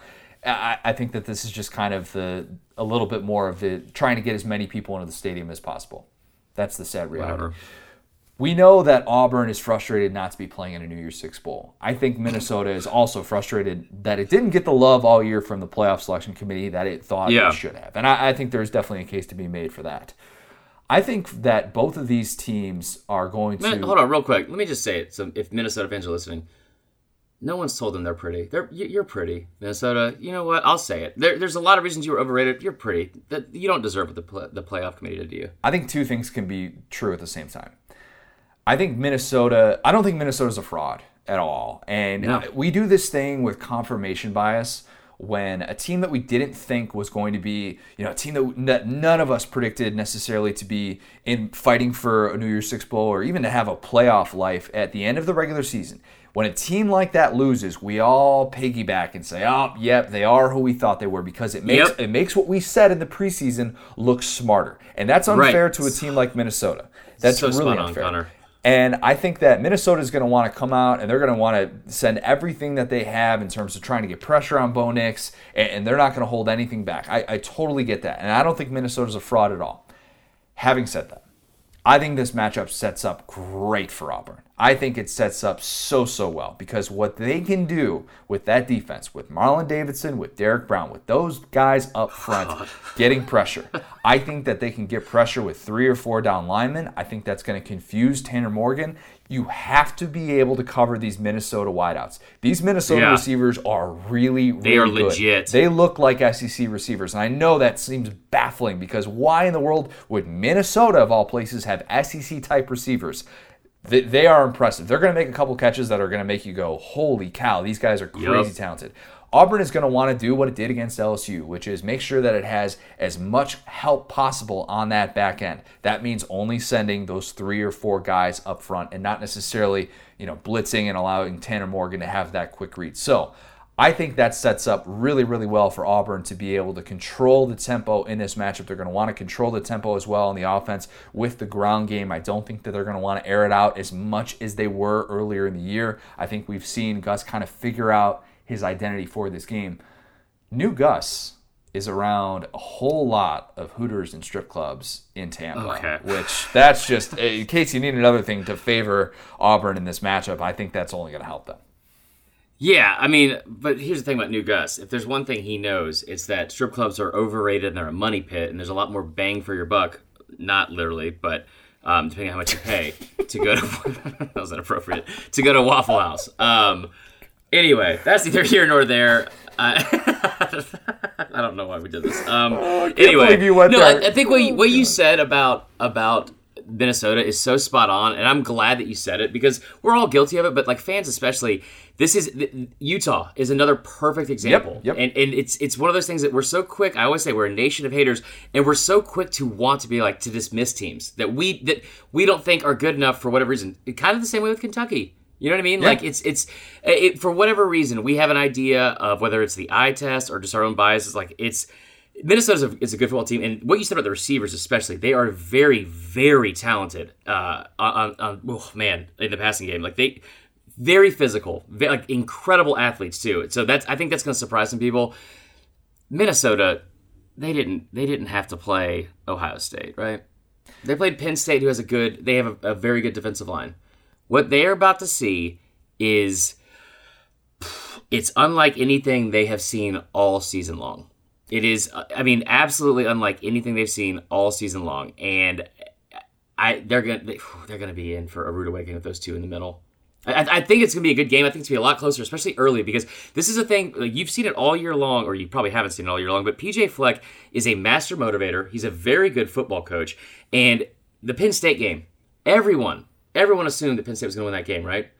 Oh, yeah. They came out firing on all cylinders, got out to an early lead. He will 1,000% try to do that against this team, because this is not about beating Auburn or winning a bowl game. This is about putting your program and your brand on the map. And continuously trying to do that. And I think it's a good opportunity for Minnesota to do that. Yeah, believe it or not, 11-win seasons do not grow on trees in the Twin Cities. In Minnesota? Yeah, they do. No, nothing grows on trees in Minnesota. It's like -4 degrees there. Good point. Chad Morris, new Auburn offensive coordinator, is apparently going to be involved in the game plan. He's going to be in the press box, but he is not calling plays. Fear not. He's going to change quarterbacks 17 times in this game. Gosh, he's going to want to be like, oh, hey, who's Malik Willis? Is he still on the roster? No, he's for not. Real. Now listen here, Gus. I see what you're doing. I like it. Okay. But what about this? Hey, 3 and out. I think we should go with another guy. Let's bring somebody else. Same offense. Let's put anyone else in at quarterback just for fun. Let's just see. Let's have an extended spring practice for the whole year. Yeah, Joey Gatewood. He's still there? No, he's not still there anymore. Oh man. At Kentucky. Speaking of Kentucky, the over/under is references made to the stadium boat that's at Raymond James Stadium in Tampa, and PJ Fleck's famous row the boat phrase. They're going to make that connection in a hurry. I set the over/under at those combined references at 3.5. Over. And also, I hope you think this will be a Bo Nix hype train game, Connor. He's got Heisman odds. He's got the 4th best Heisman odds. I think Auburn's a really good football team. It's tough that they went 9-3 or in a suitable bowl game. They got the game I think they deserve. I think they're going to win against Minnesota. I think they'll pull away late. We saw what Gus Malzahn did last year in a bowl game where he was calling plays and kind of felt like he had a point to prove. Yep. This team is dangerous when they feel like they got a point to prove, and they're not having to go up against a top defense. Yep, I've got Auburn winning this game 42-21. That's outrageous, but yeah, I'll say 30-17. All right, that's not that different. Yeah. It's not that 42 crazy. points. Yeah. How many extra seconds are they going to get on the clock? All they need is one. Citrus Bowl. Bama, 7-point favorite against Michigan. I'm going to come out and say it from the top. This is my lock of bowl season for Bama to cover a 7-point spread. This game at the same time as the Outback Bowl, we get Saban versus Harbaugh finally, albeit in different circumstances, not exactly the one that we were kind of hoping for. I always thought this would have been a great playoff semifinal matchup. Michigan obviously not good enough to get there every single year that Harbaugh's been there. Jerry Jeudy playing, Devontae Smith playing, Michigan, Josh Uche playing in this game as well. We do know that Trayvon Diggs, Terrell Lewis not playing in this game. This is I'm not going to say it's a Mac Jones hype train. I'm not going to say that. Oh, God. But I am going to say that this game is so important for the quarterback room at Alabama moving forward. Because there is nothing that Bryce Young, nor Talia Tagovailoa, nor Paul Tyson can do in this game. Unless they come in for an injured Mac Jones or something like that, or if it's garbage time, there is nothing that they can do to set themselves apart in the way that Mac Jones can. And what Mac Jones did against Auburn, I realize he had the 2 mistakes. Those were costly. In my opinion, they don't make those mistakes. He was incredible. He was very, very good for the majority of that game. That would be a huge feather in Mac Jones's cap for this game. I'm going to be stunned if Steve Sarkisian doesn't want to just take shot after shot after shot with Mac Jones downfield, because as I keep bringing up, and it's going to be brought up on the broadcast at least once or twice, probably 6 different times, the single high safety that Don Brown, for whatever reason, still lives by in 2019 is going to get gashed by these Bama receivers. And Mac Jones, doesn't matter that he's not Tua throwing downfield, he's going to have some big, big plays. Tell me I'm not crazy for thinking that this just sets up for a Bama blowout. Well, there's a reason the line's only at 7, because I think everyone's kind of hopping on that. I think like 73% of the public money's on that, so you usually want to stay away. Really talented defense, has been like statistically in the top 5 in the past 2 seasons. I think 3 seasons under Don Brown. I'm shocked, by the way, that I went into this with this almost irrational anger that I was going to have to fight you about the Big Ten versus SEC stuff. This game, I'm already irrationally angry at Jim Harbaugh and Michigan and all their fans because great program, sure, fantastic, great academic school, not that great in football in the past 70, 80 years, but this game, yeah, it's a mismatch. It's a complete mismatch. I don't care who's playing quarterback for Bama. I'm sure that Michigan is going to do some things well, on defense. And this is a kid that we saw go up against Auburn and throw those 2 interceptions. It's probably why they lost the game, besides that extra second they added to the clock. But this team has been so consistently underwhelming. Saban's 3-7 against the spread in bowl games, this past 10 bowl games, right? Really? It hasn't been great. We know what this defense has given up through most of the season, and Michigan has a decent offense and some pretty good skill position players.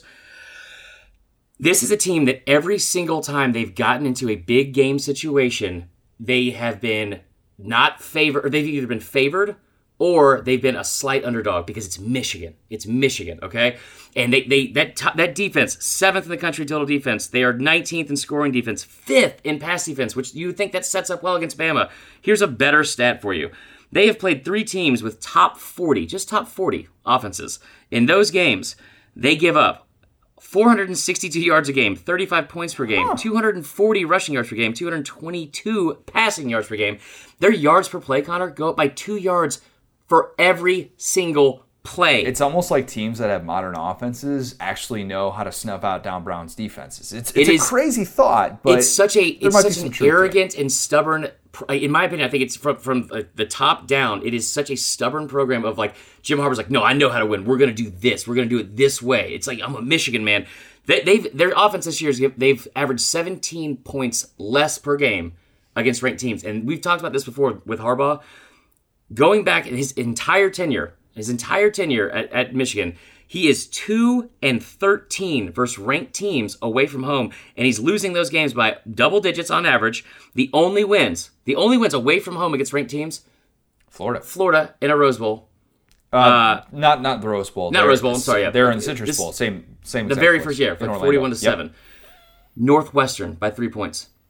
They have been atrocious in games where they've mattered most, and I hope Bama throws all over this defense.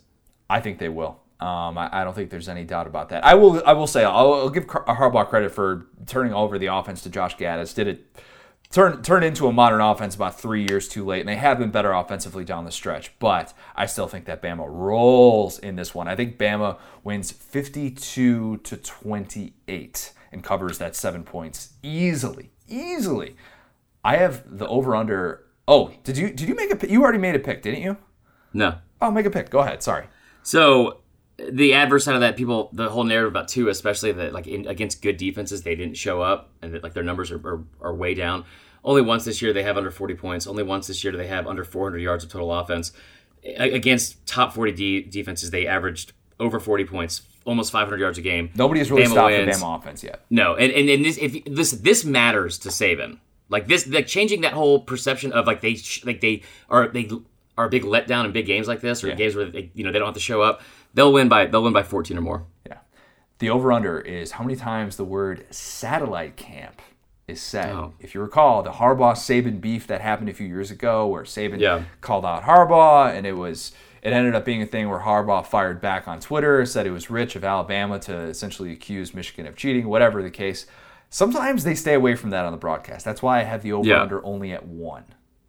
Yeah, push. I guess I don't push. Okay. The Gaddis thing will be a bigger issue. Yeah, the Gaddis thing will be brought up a lot in this game. Let's go to the Sugar Bowl, where Georgia is a 6.5-point favorite against Baylor. That game being played on New Year's Day, 8:45 p.m. Eastern, a very, very late one.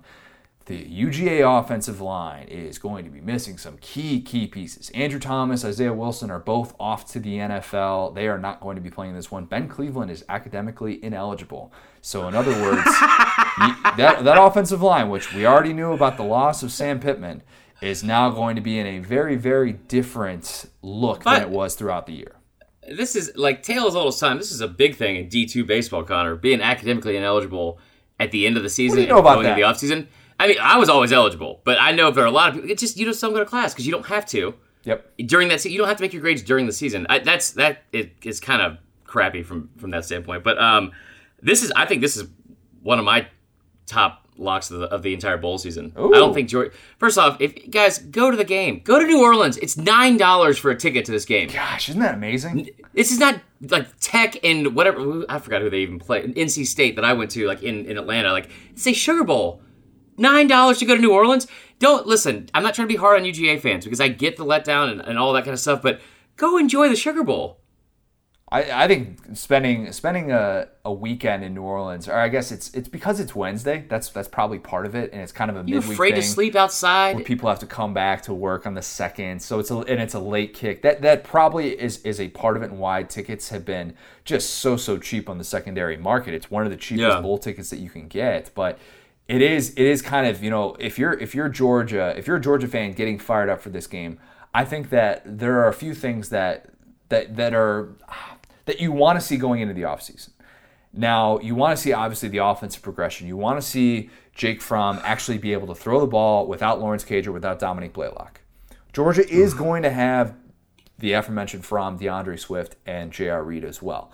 That's the good news for this game. We don't know necessarily, but we're recording this on Monday at noon. So we don't necessarily know if DeAndre Swift, DeAndre Swift said he's going to wait till after the bowl game to make a decision. We don't know necessarily yet about Jake Fromm. He's waiting till apparently after the bowl game to make a decision as well. But the motivation to avoid last year has to be there. And what these guys, especially those 3 guys, experienced last year and how that Texas game really kind of dampened the year that was, where Georgia had a really, really good year. Really good year. And it ruined all of that because of how it played against Texas and how that just left a stench throughout the program. We had to hear Texas is back. Ugh, it was the worst. The whole offseason. That's why I don't. Was all confident. I don't think that this is a repeat of that. I think Baylor's a lot better than people give them credit for. I mean, they've been so consistent all year. But, I mean, this is a, very, very much, the amount of talent on Georgia versus Baylor, it's very different, guys. It's just, and I understand Baylor is a very well-coached football team. Matt Rule's done a fantastic job. And there is the whole thing about Baylor playing a backup quarterback. True. Maybe cause for concern. I'm saying that in jest, but, I mean, I think Georgia rolls in this one. I don't think it's even close. I think that last year, if you're trying to convince yourself that Baylor's going to do exactly what Texas did, the issue is that I don't think you can run on this Georgia defense this year the way that you did last year. And I think missing some of the pieces that they were missing last year in the Sugar Bowl definitely hurt Georgia. And they just didn't, what's the first thing to go when you don't have a motivated team? It's the ability to tackle. And I'm not saying that Texas didn't deserve that win. They absolutely did. portion control. That's a just very, me. very good point. But I agree with you. I think this sets up for Georgia to be plenty fired up in this game, and for Kirby experiencing this for the second time of not, this was an unfamiliar thing for him last year. We're not necessarily making excuses for him, but I think he struggled with that month, that in-between month of getting players who are fired up and all on the same page for this game. And I think dealing with this the second time, he's going to have a different perspective. I also think that Georgia is going to win this game. I have them winning 24-7. The over-under is shots of Chip and Jo in a suite in Mercedes-Benz Superdome. You know that they're going to be there. You know that they're going to be there. I set the over-under at 4.5, keeping in mind that number might seem a little bit conservative, but if there's not a lot of great Baylor moments in this game, which I don't know that there is, there's not going to be. Then it's going to be tough to show them that much. Yeah, I think this is. If I'm a Georgia fan, or if I'm a Georgia player or coach especially, this is such a huge game to just get, like, you cannot go into another offseason talk like where this is included in the narrative about your program and like come in big games, all that kind of stuff, because you can't do it 2 years in a row. Like, well, we didn't want to show up because you're not coming off a championship season. You know what I mean? And I don't think it's going to be an issue. And I get the whole thing about the offensive line being kind of banged up. That offensive line has been banged up more than any other offensive line in the entire country all season. They've had to use so many different combinations up there, and they're so talented on the offensive line. I think Georgia wins. I think Georgia wins big. I don't know if Baylor's going to score. Cade Mays is going to play 6 different positions on the offensive line. I know there's only 5 positions on the offensive line, but that's what he'll be expected to do. Let's go to the Gator Bowl. Tennessee is a 1.5-point favorite against Indiana. This game being played in Jacksonville, Duval, Thursday, January 2nd. This game, which I like the time slot because to be clear, the Gator Bowl is on the 2nd, and the Orange Bowl is on the 30th of December. Weird. I like that it's after New Year's Day, and we don't have this all of a sudden like, oh, football's just gone for 12 days, or we're gonna have a random, like the New Orleans Bowl or whatever it is on January 5th. What is that? I don't want. I need one more day of football to kind of wean us off of it, and then. But good football. Yeah, but these are two teams that have played pretty well down the stretch in the second half of the season. Oh yeah, this is gonna be a great game. Yeah. I meant like the New Orleans Bowl. I think this is sneaky going to be one of the most competitive, entertaining games. Tennessee, and just because of the fact that both teams incredibly motivated, you don't really have to question that. Tennessee comes in obviously having won 5 straight. They won those games by an average of 14 points. I kept talking about how rare that was for Tennessee to actually win comfortably against Power 5 14 teams. Points? Yeah, score 14 points.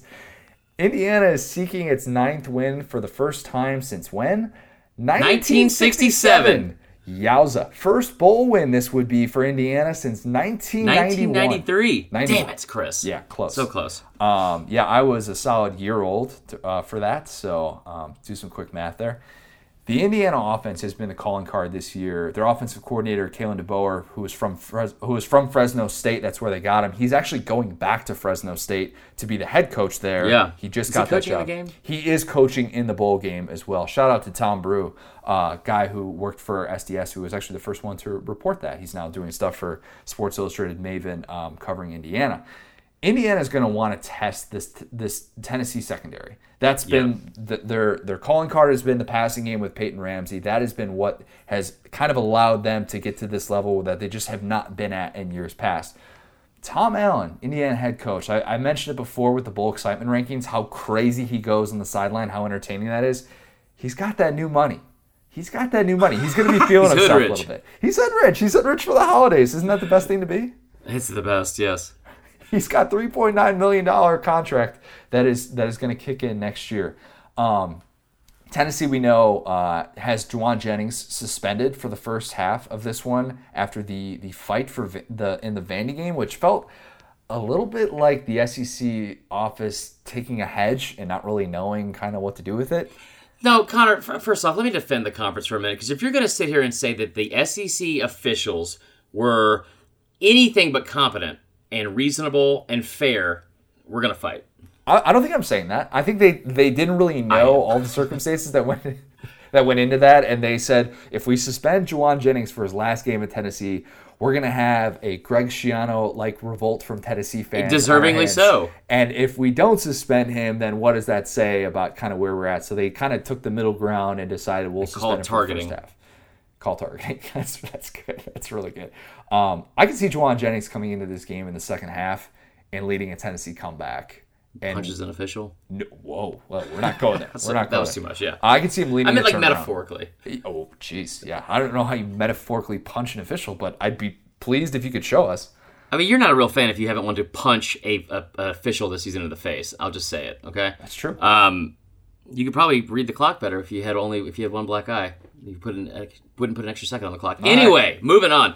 This game, I think this is like one of the best matchups of all the SEC games or SEC bowl games this year. And so when I a lot like the Louisville thing, when I first like was going through like the picks and like looking at these games, I was like, oh yeah, IU's like pretty underrated. Like I know they had the 14th best passing offense in the country. They're a top 40 offense and defense in the country. Like I mean they've been a good team. They've been a really good team. I thought on paper. No offense to your alma mater, but I'm about to rip them a new one. Go ahead. So I'm not an Indiana Tennessee, football fan. This won't hurt my feelings at all. We all know Tennessee's won 5 of their last 6. They've covered the spread in 6 of the last 7. The only loss, of course, to Bama, and that's a game where they held Bama to their lowest season total for points and yards. Yards gained. This Tennessee team they've won ugly. They've won these games in the same way that remember in dodgeball when they had to get to the qualifying tournament and they had to play that Girl Scout team, and there was that one roided out girl with all the arm hair.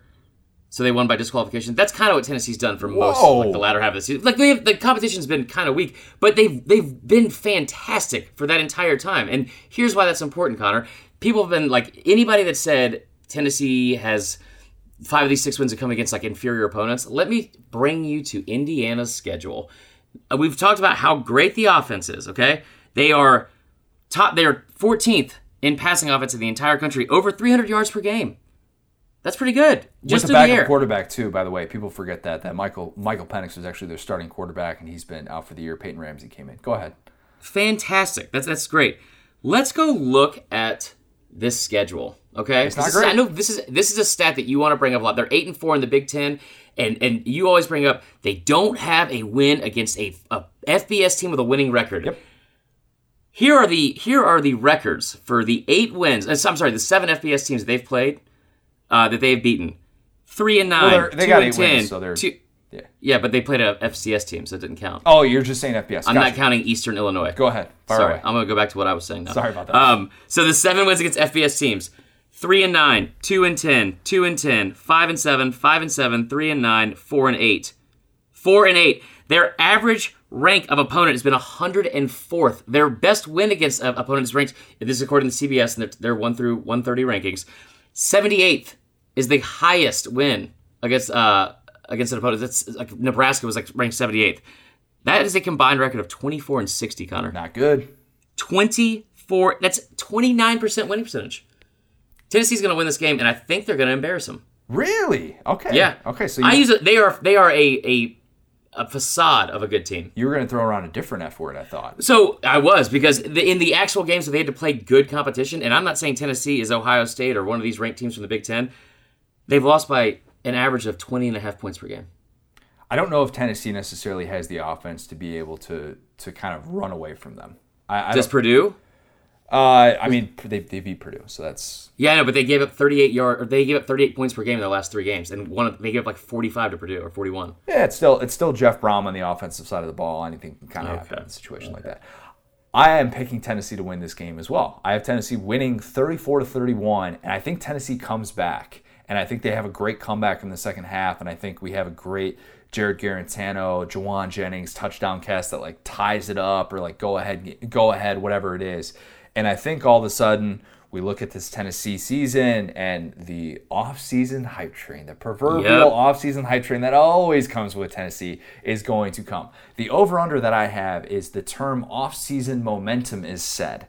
Either one of these programs it can apply to. I set the over-under at 3.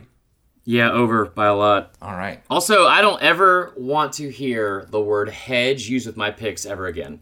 That's not... What am I hedging? You have picked against Mississippi State. You have picked against all Big Ten teams. I know what you're up to. I'm not hedging at all. I know what you're up to. I am your alma mater. I'm picking Ohio State to win against Clemson. That's not hedging. I know, it's just wrong. Oh, all right. I see how it is.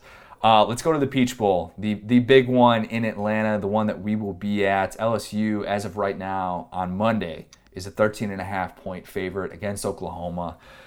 Big injury news in this one. Oklahoma, as we know, without 3 players due to suspension. We know that they're also going to be without their second leading tackler, Delaren Turner-Yell. I'm just going to call him DTY. He's definitely just called DTY whenever anybody from Oklahoma tweets about him, for sure, because they don't want to spell all that out. That happened actually after we recorded our interview with Dari Nowkhah, so that's perspective needs to be remembered with that. Clyde Edwards-Helaire is expected to miss this game with a hamstring injury. That sucks. Which is just a major bummer because he's been one of my favorite players to watch in college football. Yeah, I don't think it matters to the outcome. I think it just matters, it just sucks for that kid, man. He's had such a great year. The good news is theoretically we might be able to see if LSU wins this game. If they win this game, there's hope that he will be back for the title game, which, as we need to remember, is still not for another 3 weeks. That is 3 weeks from today as we're recording this, which is kind of a crazy thought, but that's the schedule that's in place this year. So that's the good news for LSU. There is great irony in Oklahoma and what I think it would need to do to win this game. Oh my God! It is a little bit of throwback Jalen Hurts. I don't think to win this game for Oklahoma, the recipe is going to be, let's let Jalen Hurts throw the ball 40 times and try and keep pace with this LSU passing offense. Yeah. I think in theory that doesn't make a lot of sense. I think Jalen Hurts is bound to make 1 or 2 crucial mistakes where, whether it's Christian Fulton, Derek Stingley, they make a big interception. It totally turns the momentum of that game, and it's just not ideal. I think the plan of attack for Oklahoma is run heavy, and I know what you're thinking. Well, what if LSU runs out to a 14-0 lead and they got to play catch up, because that's what keeps happening with teams when they face LSU. Yes. Go back to that Ole Miss game, or go back to that Texas A&M game where they had said on the broadcast, Jimbo Fisher wanted to run the ball with Kellen Mond, and he wanted to have these quarterback design runs because they saw what Ole Miss did with John Rice Plumlee and running all over this LSU defense, which I understand Grant Delpit wasn't healthy in this game, but LSU have not seen a team that is willing to spread it out and say, we're going to run the ball with our quarterback since then. And if Oklahoma can stay committed to that, where this turns out to being one of those games where Jalen Hurts gets the ball 20 carries, Kennedy Brooks is relied on a lot, I think that is a much more successful game plan to be able to build around that RPO, and then you lull that defense to sleep. You lull that secondary to sleep with trying to go over the top with CeeDee Lamb to be able to get those key over the top, long touchdowns. That's obviously so much easier said than done, but that is the only way that Oklahoma, in my opinion, is going to have a chance to win this game. And one thing I hate about this is that, I don't want to have. I hope people don't have the lazy take and narrative on Jalen Hurts of he's just a running quarterback. He's a running back. He's developed. Quarterback. He's been so much better in the passing game. However, this offense for Oklahoma is so much different than it has been in years past with Kyler Murray and Baker Mayfield. Not just because those are better quarterbacks than Jalen Hurts, and again, Jalen's had a great season. But you look at if you just look at from a number standpoint of how many, he's only had 5 games where he's had over 100 yards rushing, right? And I think 2 of those have been in the final. What's up? I got a great stat for you on that. Last year, Kyler Murray averaged 10 carries per game in Lincoln Riley's offense. I'm about to say it. Oh, you're about to say? Oh, go ahead. Sorry, go ahead. My bad. Yeah. So the reason why these offenses are different, he hasn't had a. I assumed, looking at this, that he would have, almost every game over 100 yards rushing, 200 yards passing, right? He has averaged 19, 22, 27, 28, 16, and 23. You tell me what the average is on that. And how many carries per game has he had this season? Jalen Hurts has averaged, I think, 18. Yeah, it's around. It's and especially late in the season, they have really, really, really kind of gone to that as when they've been in dogfight games. That is what they have done. Then 4 of these 5 games in the season, he's had at least 20 carries in all of those games that they've won by 1 possession. That was sad. And I know it's a great point when you brought up the Ole Miss thing. I don't think that's going to be as big of a factor in this game because I know they're a huge underdog, and this is still a playoff game. This is a very good team. And in the same way, don't have the lazy take about Jalen being the same quarterback he was at Bama, because he's not. This is not the same OU defense that we've had in the past. Okay, they're ranked 25th. They're a top 25 defense in yards per game allowed. I think top 40 in points per game allowed. They've been a lot better than they led the Big 12 in total defense, 330 yards per game. That being said, in a game like this, they're going to have to do something to kind of gain momentum and keep that offense on the field, whether it's probably a non-offensive touchdown, probably forcing, you have to win the turnover battle. And that is something that few teams, I think, if any, have done against this LSU offense. And Oklahoma has been especially bad. You brought up Jalen Hurts doing something to kind of hurt his team, and Dari brought it up, we'll hear in the interview here in a minute. It just seems like these timely fumbles that are not the best time in these games. They are 109th in the country in turnover margin, -7 on the season. Even worse, if you're trying to win that battle, they're 121st in turnovers gained. If you are not going to force Joe Burrow into a lot of mistakes, and this defense does a very poor job of that. That's the biggest issue for this game, and that's the reason that the spread is at 2 touchdowns, is that LSU, I mean, if you want to stop them for 4 quarters, great, congratulations. There has been one formula of how to do that, and I feel like I bring that up on every single podcast, and I apologize for getting sick of it. But until we see it, until we see somebody else actually do it and say, all right, this is the way to actually, if you're going to contain Joe Burrow, if you're going to prevent him from getting those running lanes, I don't know how Oklahoma is able to do that. It's not possible, Connor. Impossible. Honestly, I think it might be. This offense is unlike, I'll say it again, anything we've seen in the SEC before, especially from a passing standpoint. What I will say before we make the prediction, Oklahoma, that defense against they've been a lot better against ranked teams. It's not like a soft strength of schedule, right? Especially later in the season, they've played a very good schedule.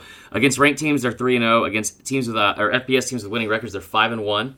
And they are number 2 in the country in total defense versus ranked opponents, and the best, number 1 overall in the country for Power 5 schools in yards allowed, yards per game allowed on defense. That's impressive. I've got ahead of Ohio State. That's very good. That's very, very good. I've got 2 over-unders for us. I've got the Jalen Hurts, Joe Burrow combined touchdowns. I set the over-under at 8. Under 8. Okay. I think that it feels like both quarterbacks. Seems like a lot. Seems like a lot, but at the same time, if Burrow has 5 and 3, that's a good point. It seems like a lot, but both those guys are obviously so responsible for the majority of their offense's production. The other over-under, perhaps the more interesting over-under, we are going to be at the Chick-fil-A Peach Bowl. Oh yeah. So this is a Chick-fil-A question. The 3. I hate that you already beat me to the point. I was going to say combined Chick-fil-A sandwiches that we consume in the press box. I was going to set the over-under. I was going to set the over-under at 4. Bro, I'm having 3. I'm taking stuff on the road, man. It's the end of the season. This is true. Last game of the year. Can't hold anything back. Except it's potentially not the last game of the year. My pick, LSU 48, Oklahoma 31. Think the Tigers roll in this one. Think they cover that spread. Oklahoma is able to do some things that maybe not everybody's been able to do against the LSU defense as of late, but still think that LSU moves on, and we continue to think the year of the Tiger continues. Yeah, LSU, I think 44. I think it's even bigger blow. I think 20, 44, wow. 45 to 20. Also, best pick of bowl season, the first half line is -7. Ooh. In favor of LSU. Jump all over that. All right, definitely jump all over that. We recorded an interview with Dari where we got to talk about a lot of different Oklahoma things. He watches Oklahoma so much closer than we do, obviously, so he provided some great perspective on that. Also, great perspective on the year that's been for LSU. Good to catch up with Dari. Hadn't been able to talk to him since our Charlotte visit, but obviously somebody that has been super, super busy. I was very grateful that he was able to take some time out while he was at, I think he was at like the tire store or something like that. But yes, great catching up with Dari. So here is our interview with SEC Network anchor Dari Nowkhah. We're now excited to be joined by a very special guest. It is our buddy, SEC Network anchor Dari Nowkhah, lead SEC Network anchor. Dari, I haven't had the chance to ask you this, but how are the 9 or 10 Saturdays in Charlotte after our visit? Not as good as the one you guys were at. There it is. If that's answer. What you want to hear, yeah. I assume, yep. That was my assumption, was that's why you would ask the question, right? Yeah, I mean, your words, not mine, but that was the exact reason I asked that question. You're correct. Yeah. No, it was good, man. It was good having you guys there. But, every Saturday there when you're just sitting and watching football with Doring and Chiswick and the crew we have in that room, man, we miss it. Yeah, it's funny. Doring texted us last Saturday right around 1 o'clock and was like, man, there's something I need to be doing right now other than what I'm doing. I mean, it's right. We miss watching football together, man. It's, it's a pretty special time of the year for us. You guys should just get together and watch random sports and just break that down the same way. You guys can show up to the office and just treat it like it's football. So Winter Olympics. When's the next Winter Olympics? Let's do that. Yeah, I don't know that it would have the same pizzazz, but hey, Chizik's all about, he's all about two things, as he likes to say, vittles and fellowship. And vittles is obviously any kind of food, and fellowship is just fellowship, man. It's funny, the other day on signing day on Wednesday, we had like an hour and a half break, and so Chizik and I mean, he goes, "Dude, we got to go get some vittles and fellowship, man." I'm like, right now? Awesome. Like, yeah, we got like an hour and a half. So we go over to Mellow Mushroom and have vittles and fellowship. It's just his thing. It's just, he just wants to sit and hang out and tell some stories, and I'm all good with that. So it's a great time of the year. I mean, we have so much fun together, as you guys saw when you guys were in Charlotte. Now we transition over to the bowl games and move into basketball after that. Well, let's talk about that, because you, as an Oklahoma grad, I realize you've kind of drawn up the perfect win-win scenario for yourself here, and I know this is all you're doing. You either get your alma mater or an SEC team playing in the national championship. How blessed are you right now? This is the third year in a row, guys, that I have literally gotten to go cover a game, stand on the sideline to watch my beloved Sooners play because of work. Like, work trips have sent me to Pasadena to watch the best Rose Bowl I've ever seen, Oklahoma, Georgia. Sick brag. They sent me to the Orange Bowl last year in Miami to cover Oklahoma, Alabama, and now I get to go to Atlanta and watch Oklahoma, LSU. One of these days, OU will win one of these. I just don't think it's, this. I don't want to say I don't think it's this one. No, I love it. It's funny because everybody's, who you rooting for? You must be really, torn. And I'm like, now, hang on a second.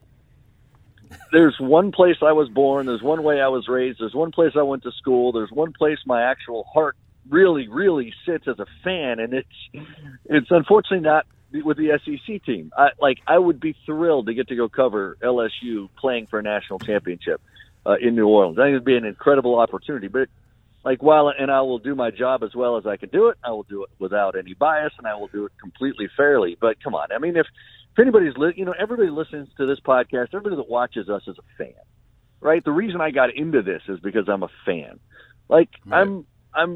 There's a connection to the University of Oklahoma. There always will be. It's one of those things. But no, it's a great opportunity to kind of get to go watch what I hope is a really good football game. I'm going to tell our news team, I'll make sure I'll give them the headline too. SEC Network anchor explains why he wants SEC team to lose in semifinal. You better pray that Oklahoma doesn't win for the backlash. Yep. Yeah. Well, I'll tell you what. So 2 years ago after the Georgia game, I came back and I just wrote this blog. I have a website that we started. I haven't done anything with it. It's literally at starrynoka.com. I'm not even trying to punch publicize it because nothing is on there except a few blogs. But I ended up tweeting out that blog, and it got a lot of really good reaction. But it basically explained everything I was feeling as I was standing on the sideline watching OU and Georgia in the Rose Bowl. Why I felt like I'd gotten kicked in the gut when Sony Michel ran past where we were standing and into the end zone in overtime to win the football game. And it kind of explains it all well. I'm sure people could go back and dig it up on Twitter or whatever. But no, I mean, that's probably what I'll be feeling in Atlanta watching LSU and OU too. So it's great, man. I get to enjoy it as a fan. I get to enjoy it as covering a network and a conference that's the best in college football.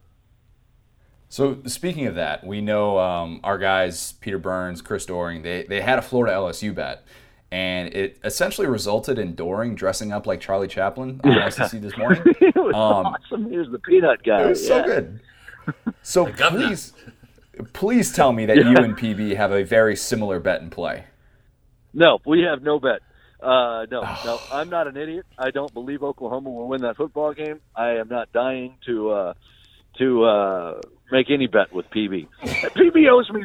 PB owes me $5 from a bet we made in February. He still hasn't paid up. I'm not making a bet with that guy. Come on. Wow. Jeez, PB. I love that, like the beep, whatever out you were going to say. I'm assuming it was $5. But I mean, that was good. That was good, man. It's $5. I tell you what, it was great because we were coaching this. It was a Special Olympics celebrity basketball game, All-Star Weekend in Charlotte. He was one coach. It was him and Damian Lillard were coaching one team, and me and Kyrie Irving were coaching another team. And our team beat him by one. Yeah, we had a $5 bet on it. So it's one of those things. I show up to work the next day, and he hands me a 20.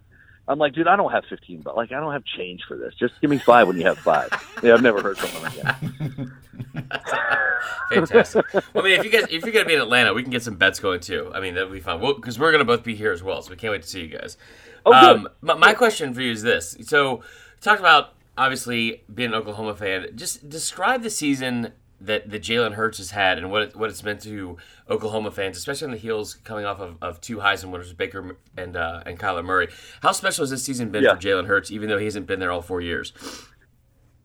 Well, I mean, everybody, I think, was thrilled when Jalen announced he was going to OU. Every OU fan obviously was. You know what you're getting in terms of a player, and you know what you're getting in terms of a person, a leader, a teammate, all that stuff. So that was great.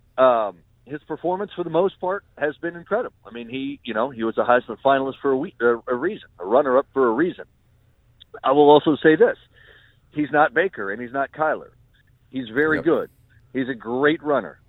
But I don't want the ball in his hands in an urgent situation the way I would have wanted it in Baker's or Kyler's. Obviously, if there's an urgent situation, it will be in his hands, and that's great. But I think a lot of us had a different confidence about those two in those moments. I love Jalen. We all love Jalen. But we've also seen Jalen. There's a reason I didn't have Jalen in my top 3 on my Heisman vote. Too many costly, careless turnovers, bad decisions with a football, losing, setting it on the ground in a scramble, losing it going into the end zone. Just critical turnovers. And these aren't turnovers when you're up 35-7 that don't hurt you. These are critical turnovers that got them beat against Kansas State and almost against Iowa State and TCU and Baylor the first time, and it was they're mistakes that can't be made. They can't be made in this game. He's going to have to play a clean football game. So while all season long, we all love Jalen Hurts. Who doesn't love Jalen Hurts? I do think that there have been times that he's almost, pardon the pun, hurt us. And, he's a great quarterback. Anybody would love to have him, but it's not 100% positive here. I think that's fair. On the other side of the ball, we know the basics of the Oklahoma suspensions with them losing their leader in sacks and, I guess offensively as well, change of pace running back. You obviously watch this team much closer than we do. Tell us how significant those suspensions are. Yeah, I mean, the Trajan Bridges one is not significant. He hit 8 catches this year, and they're deep at receiver. So that's not one. But the other two are big. And Ramondre Stevenson, JUCO transfer, came on later in the year, really once Trey Sermon went out. Trey Sermon, Georgia kid, would have loved to play in this game. He got hurt in November. Stevenson had gotten some carries before that, but really became the true number 2 back behind Kennedy Brooks and was great. Good yards per average, good explosiveness, really good running back. I mean, this hurts. Now, you don't have Stevenson, you don't have Trey Sermon. It really is all on Kennedy Brooks and Jalen Hurts, obviously, who will contribute in the run game significantly. Ronnie Perkins, to me, is the biggest loss. This is the one that really hurts. This guy, when you watch them play defense, you will see 2 guys that seem to be around the football every play, number 9 and number 7. Number 9's Kenneth Murray. He's a stud, Big 12 Defensive Player of the Year type of guy. And Ronnie Perkins is going to be in the backfield on virtually every play, and that's number 7. And that's the guy OU doesn't have, and that would be the most costly loss because behind him are guys that have played a little, but if Perkins is a 10 in production, everybody behind him is frankly a 5 or a 6 at best, and that's a problem. That's going to be felt in a big way. I think more than Stevenson and certainly more than Bridges.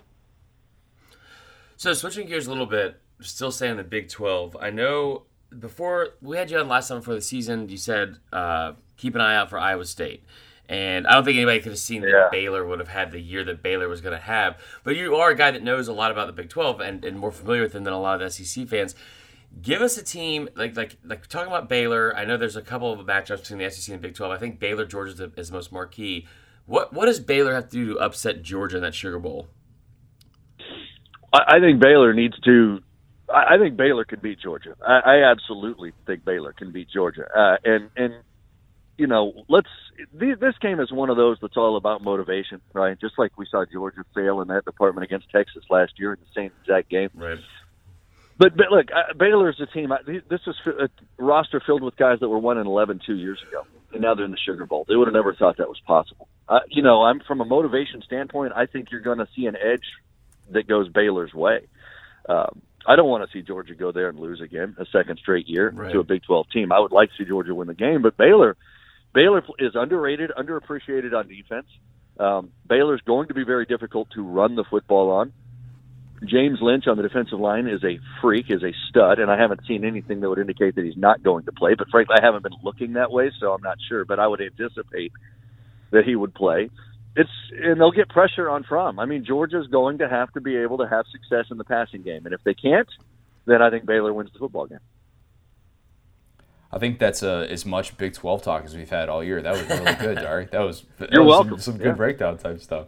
I keep saying that these LSU seasons, they just don't come around very often. And, the fan base who was starving for this and was such a likable guy in Joe Burrow and one of the best personalities in the sport with Coach O, you've gotten an up-close look at a lot of these teams the last few years. How special is this year for LSU? Oh, it's probably, well, I think you could argue the most special season that I've seen a team have in the time that we've had the SEC Network. I mean, this is season 6 of it because of all of the pieces in play, right? I mean, what Joe Burrow has meant to them, getting to watch him, guy that didn't play for 3 years and in Columbus, come in and have the level of success, the growth and development of Ed Orgeron as a head coach. Being able to finally say, look, I don't need to have my hands in the cookie jar. I need to be the head coach, and I don't need to be too involved, and I'm going to let my coaches coach. And I think that was something that he learned with the Matt Canada debacle a couple of years ago. Hires Joe Brady. Now you've got Steve Ensminger, who has to kind of at least share his seat with Joe Brady. The two have worked together well. No, it's just like this. And then the games that they've won, the way that they won in Texas, the way that they dominated other competition, breaking the streak against Alabama. There's just you could write books on this season alone for them. Oh, by the way, there's a Heisman Trophy winner in play. Oh, by the way, they're in the playoff. I mean, this is just a script that's just incredible, and it's hard to imagine, frankly, that the book ends next Saturday in Atlanta. I think it keeps going, and it's been fun to get to watch up close. If it were like a Disney movie, I feel like it wouldn't be believable. Mainly because Coach O would have said a lot of bad words, but still, it would not be believable. So, like looking at this game, obviously the national championship is in New Orleans. If you're an Oklahoma fan, if you're an LSU fan, so you don't have to be. You could be either here, Dari. Who do you want to play for the national championship between Ohio State and Clemson? And it could be not just who's a better matchup, or if it's like revenge or whatever. Who do you want to play in New Orleans? Neither. I mean, they're both so good. Honestly, if I had to, I don't know. It's almost like I just wish I had seen Clemson against a better team this year than we've seen them against. Yep. But my initial thought is I would probably rather see Ohio State. And maybe part of it is because of Clemson's pedigree and Clemson's national, the fact that they've been there and done it 2 of the last 3 years. And Dabo has been there and done it. And, Ryan Day hasn't. And, but I mean, that's all, intangible junk, from a football team, they're both just damn good. And look, if it's Oklahoma that somehow gets by LSU, they're going to be a massive underdog against those teams. And if it's LSU, I wouldn't be surprised if they're a bit of an underdog against Clemson or Ohio State. I just think those two teams are both so good. So, Dari, do you have – I didn't want to try and guilt you into saying, like, oh, yeah, Oklahoma's going to do this, this, and this to win this game. You've kind of already said, you won't even do the bet with PB, so I kind of know where you're leaning. But do you have a final score for the Peach Bowl? Yeah, I've not even really thought about it, but I'll try to come up with one here. I think LSU wins. I like OU to cover. I don't think they're going to get blown out. They'll give up some points. They'll score some. I would say something like 37-27, 37-30 LSU, something in that range. Oh, so they cover. All right. Convenient. That's fine. That's totally fine. That makes sense. So our guy Chizik, as of right now, he is still with your crew. He hasn't gotten back into coaching just yet. The coaching carousel hasn't necessarily stopped spinning. There's still NFL stuff that can happen. We asked Chizik when he came on a month ago, and we asked this to PB as well. What would Chizik's staff look like if it consisted of us and SEC Network talent? And before you answer that, it's worth mentioning Chizik had you slotted as a special assistant to the head coach. Gave you some pretty high praise, too. No, I would take that. I think I would take that spot. I probably wouldn't. I like what I do, but I'd be happy to be offered the job. Doering is, without question, his offensive coordinator. I don't know where he's got you guys, to be quite honest. How one of you guys might be good for – what's that? No, Connor, what did Chiz have us at? Chiz had us as kind of his spin team. Like, we were going to be the media. We were going to be kind of the media relations. We were going to spin. We were going to throw out all the stats. PB had me at the assistant to, like, the mascot or something like that. Mascot relations, yeah. Mascot relations, yeah. Yeah, no, I think that's good. I'd be his special assistant. That would be great. Doering would call the offense. Problem with Doering is you really got to give him curfews. Got to have him back in bed at a decent hour. Everybody says that. Everybody. Yeah. It's the players will be doing door checks on Doering. Room checks. That is awesome. Oh, goodness that's gracious. Good. All right. Well, sorry. That's fantastic. We'll get you out of here on 2-minute drill. This has been great. It's always good to catch up with you, Dory. It's basically going to be 10 rapid fire questions. You give us the best possible answer as fast as you can. We'll see how you compare with the rest of your teammates up there. I love it. Let's go. All right. First question: bucket list concert. Right? It's going to sound stupid, and I got a chance to go this summer, and I'm going to. I love this Poison, Motley Crue, Def Leppard, throw in Joan Jett, this massive stadium tour that's coming out this summer. So I'm going to go with that right now because that's the one I'm trying to get my hands on tickets for, and they're coming to Charlotte. So that's going to be this summer, and I can't wait. Big part of me thought you were going to say Celine Dion because she's coming too. So, but that's good. That's still a good answer. Still a good answer. Okay. What is the last thing that was playing through your headphones? Through my headphone, along the same lines, Sirius XM, Hair Nation, but they've got like a top 100 of Hair Nation. I think the last song I remember playing was Rock You Like a Hurricane by the Scorpions. I think that was the last thing I heard. Look at you, man. Did not see this coming. Okay. I know that you're not going to have a lot of downtime in the offseason. If you do, though, what's the first thing you're going to binge watch on Netflix? What we're watching now is The Americans. I would love to just get to sit and watch more of those at once. Also, underrated, funny show. Somebody, I don't remember who, told me about this. We're kind of working through it as well. Canadian comedy called Workin' Moms. It's really, really, really funny. Probably women would like it more than men, but I dig those shows. So I'm just going to sit down and try to work my way through those a little bit more. I like that. Okay. You're coming into Atlanta for the Peach Bowl. What is your go-to Chick-fil-A order? Go-to Chick-fil-A order is the grilled chicken sandwich. Swap out the fries for a salad, fat-free honey mustard dressing. I do want Chick-fil-A sauce, though, to dip the sandwich in. That's a good move. The fruit cup's not bad either. That's good. I like that. Yeah. I like that a lot. Okay, next question. Favorite Christmas song? Bruce Springsteen. Santa Claus is coming to town. That was probably it. I know it's not old school enough. Why? What do you got? I'm double fist pumping right now in the air. That's my all-time favorite Christmas song. Oh, you like that? He has said that. Oh, nice. That's my all-time favorite. Let me tell you the one I hate. The one I hate, and I get a lot of crap for it because it's apparently you're not supposed to say you hate this, is that Paul McCartney one. Okay. Yeah. You know what I'm talking about? Yes. Yeah. Wonderful Christmas Time. Oh, God. That song makes me want to slam my head into the windshield. It's awful. It's violent. Yeah. We talked about this yesterday with PB and Hester. Hester said it was Blue Christmas, which was I had a hard time. I had a hard time with that one. That was not my favorite. Well, like okay, what's the best Christmas gift? Okay. What's the best Christmas gift you've ever received? Holy cow, man.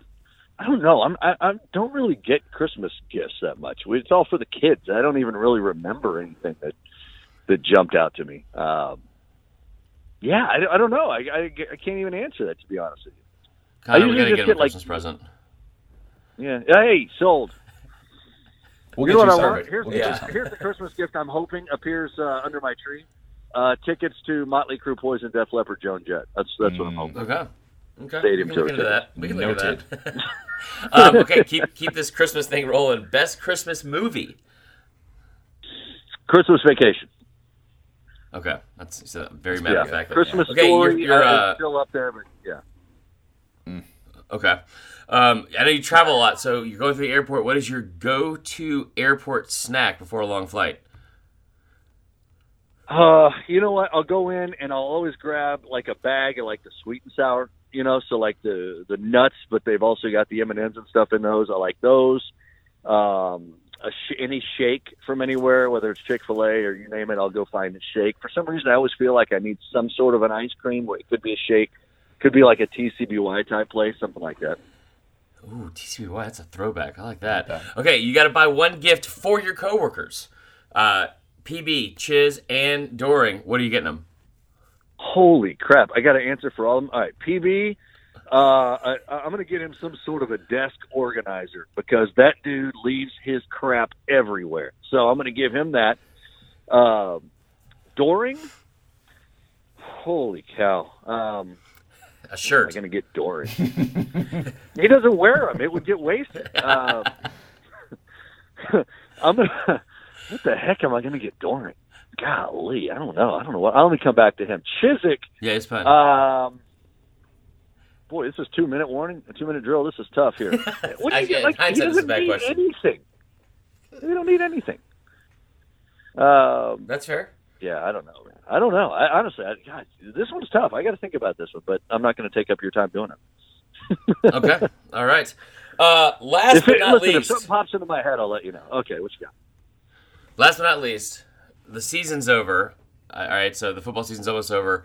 I need to change my Twitter handle probably from Vern Funquist to something else. What Twitter name do I need to have for 2020?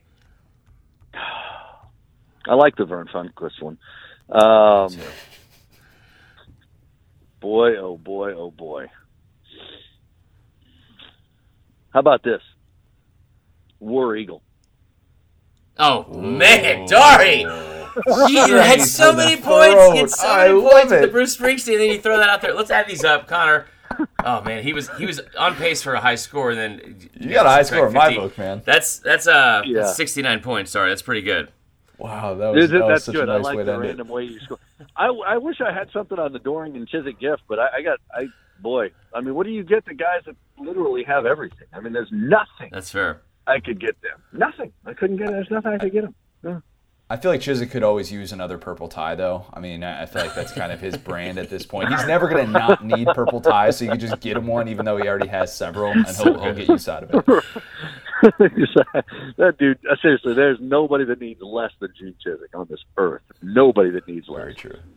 Very true. Yeah. Dari, we appreciate you coming on, man. I know you're busy this time of year. I know you've got just a crazy week ahead. Hopefully we'll be able to catch up with you in Atlanta and look for those Motley Crue tickets under your tree. Sound good, man? Boys, it would all be great. Thank you, man. Good to talk to you guys.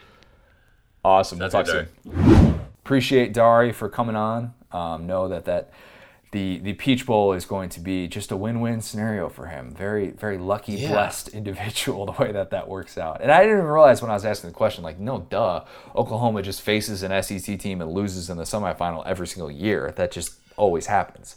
Agreed. I don't think they faced, those are some really good teams they played in the past, but not like this. Yeah, this is a different kind of juggernaut that Oklahoma is going to see. We've got a Christmas edition of Fourth and Wrong. Let's get to it.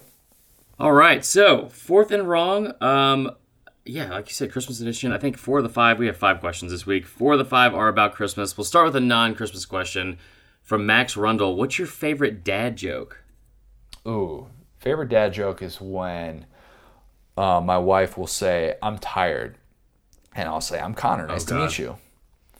That's a staple, yeah. Yeah, that one just every time. I say it just, I can't even control it. It just comes out of my mouth like audibly. I can't stop myself from saying it. It's bad. Yeah. I'm trying to, I mean, I love a good pun. I love a good pun. That's part of your job, though, is puns, is thinking of that constantly. So that's not as much dad joke. It's the fabric of my being. But no, I love puns. Also, I will say, and this is not just like from Stanley. This is like something that I don't. This sounds bad, but I think I was like most known for when I was at Houston's, or just like in general. Is like if somebody asks like, "Hey, have you seen this?" I'm like, "Oh, dude, do you check up your butt?" And I am 33. I've been saying that for like 4 straight years, like almost like it's like a default answer, and I shouldn't, but I love it, and so like. I mean, I'll get texts from like former coworkers, and they'll be like, "Hey, just wanted to say I hope you're doing well, and if you're missing us, you haven't seen us in a while, maybe you should check up your butt." I'm like, this cannot be what I'm known for. Lauren, so yeah, up your butt jokes. So Lauren made an up your butt joke a few weeks ago, and I laughed, I think, for a solid 20-25 minutes afterwards. Yeah. It was so imagine if she did it every day for 4 years. Might get a little sick of it, but it was the fact that she just, it was something like a commercial, like, where are you going to put this? Where are you going to put this? And she was like, up your butt. And I died. I fell over laughing, and the timing was just perfect. Love good up your butt joke. Good. All right, there we go. So next question. Is it okay? This is from Russell K. Dooley, who I'm pretty sure was the guy from Independence Day that flew the airplane into the spaceship. Yeah. Shout out to Russell. Is it okay to drink at your Christmas family gathering if no one else is or nah? I'm going to let you go first. You're going to expect me to say no, but I'm going to say yes on this. And here's why. Now, I'm not saying that if nobody else is drinking, you need to start ripping shots. Probably not the best look. But No. What I am saying is that oftentimes at these holiday gatherings, everybody kind of surveys the room and says, what's everybody else doing? Yeah, who's going to start it? You could be thinking what everybody else is. All you got to do is be the first person. Now, if you have one and nobody else picks up one, and then everybody's kind of looking around at you like, what are you doing? Different scenario. But never be afraid to be the first person to go to the fridge, grab a beer, grab your old fashioned, whatever you got to do. Get the party started. Don't be the one that relies on others. It's like a middle school dance. Exactly. Same thing. We're just kind of sitting there uncomfortable. It's like, oh, how are you, Kaylee? Haven't seen you since you were 6. Second cousin that I don't know and don't really care to talk to you right now. I mean, yeah, like you probably start drinking early and often for that. Yeah, I'm not. I wouldn't apologize for that. That's usually my go-to. So yeah, definitely drink. I mean, don't do it in excess. Like if you never want to be way too ahead of where everyone. Like it's okay to drink if no one else is drinking, as long as it's not like excessive. Also, it's okay to drink if everyone else is drinking. But don't be the drunkest person at the party. Office Christmas party rules apply to family gathering Christmas parties as well. Everyone sleeps with Meredith? Yes. Okay, fair enough. Third question here we have from Chris Milan. What's the best Christmas-themed dessert? Gingerbread, we can agree, is overrated, right? Yes. It's more show than taste. It's not that good. I mean, kids get to play with it. It's great. Whatever, that's fine. My mom makes this stuff called... You want to build a house that'll get ants in the kitchen? Yeah, absolutely, kid. Leave me alone. My mom makes this stuff called mandel bread, which I crave. With monkey bread? No, she makes monkey bread as well. Monkey bread's really good, but different thing. We have monkey bread on Christmas morning usually. This year, my wife is making her homemade cinnamon rolls, which are a Paula Deen recipe that is just unbelievably good. Nice. Very excited for that, in case you can't tell. This mandel bread is like a mix between a biscotti and a thick but good white chocolate chip cookie. And it is just so good every time. And she puts it in the shape of a Christmas tree so it looks festive or whatever. It's not really that holiday themed, but the way that she kind of cuts the shape and the time of year that she makes it, always good. She'll also do the chocolate chip cookies that she'll dip in chocolate and peppermint with a little chocolate frosting at the end of it. It is so good. My mom knows her way around a dessert or two. So does my wife as well. They both just crush it with the desserts around Christmas. I can't believe you're fat shaming your family, but no, I'm kidding. I think so. Everybody needs it. If there's ever a time of year though to be able to kind of cut loose with holiday desserts, I'm never ever going to fault anybody for doing that. So, first off, I didn't know there was a white chocolate chip. I didn't know that was a thing. It's So technically that is actually new to not me. chocolate. People forget that. Ooh, Because it's not made okay. with cocoa. But that's a different story for a different time. So my mom is big on this, and actually I am too. Like baking it around the holidays. One of my favorite things to do is I will bake sugar cookies, and then I'll like design them or I'll decorate them personally. Like we'll make like the icing from scratch and all that kind of stuff, and then I'll decorate them for my friends and make them like personalized. So like little football players, if they're Georgia fans, it'll be like in little Georgia G's and stuff like that. So yeah, I always like doing that. Allie's like she loves baking around the holidays. I don't like wedding cookies that much. I love candied pecans. Okay. That's like a staple for me around Christmas. For the most part, yeah, like gingerbread's overrated. Like I used to really enjoy like walking into a house that smells like cinnamon, and then Fireball just like ruined most of my last 7 years. So I don't really like that kind of stuff anymore. But where do we stand? I think we've already talked about this, but just so we're clear, so we can have an official podcast stance on this. Where do we stand on eggnog? I had eggnog for the first time on Saturday. Really? Okay. And somebody asked one of the questions. It's what I woke up to today. First thing I saw on my phone was eggnog or boiled custard. I am a lot of things, but if you think I am ever putting something called boiled custard into my body, I mean that if you're drinking something called boiled custard, we got to talk. That needs a rebranding in a hurry. Yeah, boiled exactly. custard. You can do better. You could do much better than that. I'm not a big eggnog guy. I'm not going to fault people who are. I'm not going to sit here and say it's trash. It just doesn't quite hit the palate in the same way that any other holiday drink does. It's a lot. It's really dense. I'd rather have. I've brought up Kahlua before as well. I like an old fashioned around the holidays. There's better than eggnog. There's always better. Yeah, agreed. My mom's big on mimosas on Christmas morning. Same. There will certainly be video of that. Amen. Okay, fourth question here. What is your best and worst Christmas memory from your childhood from Chris Milan? Okay.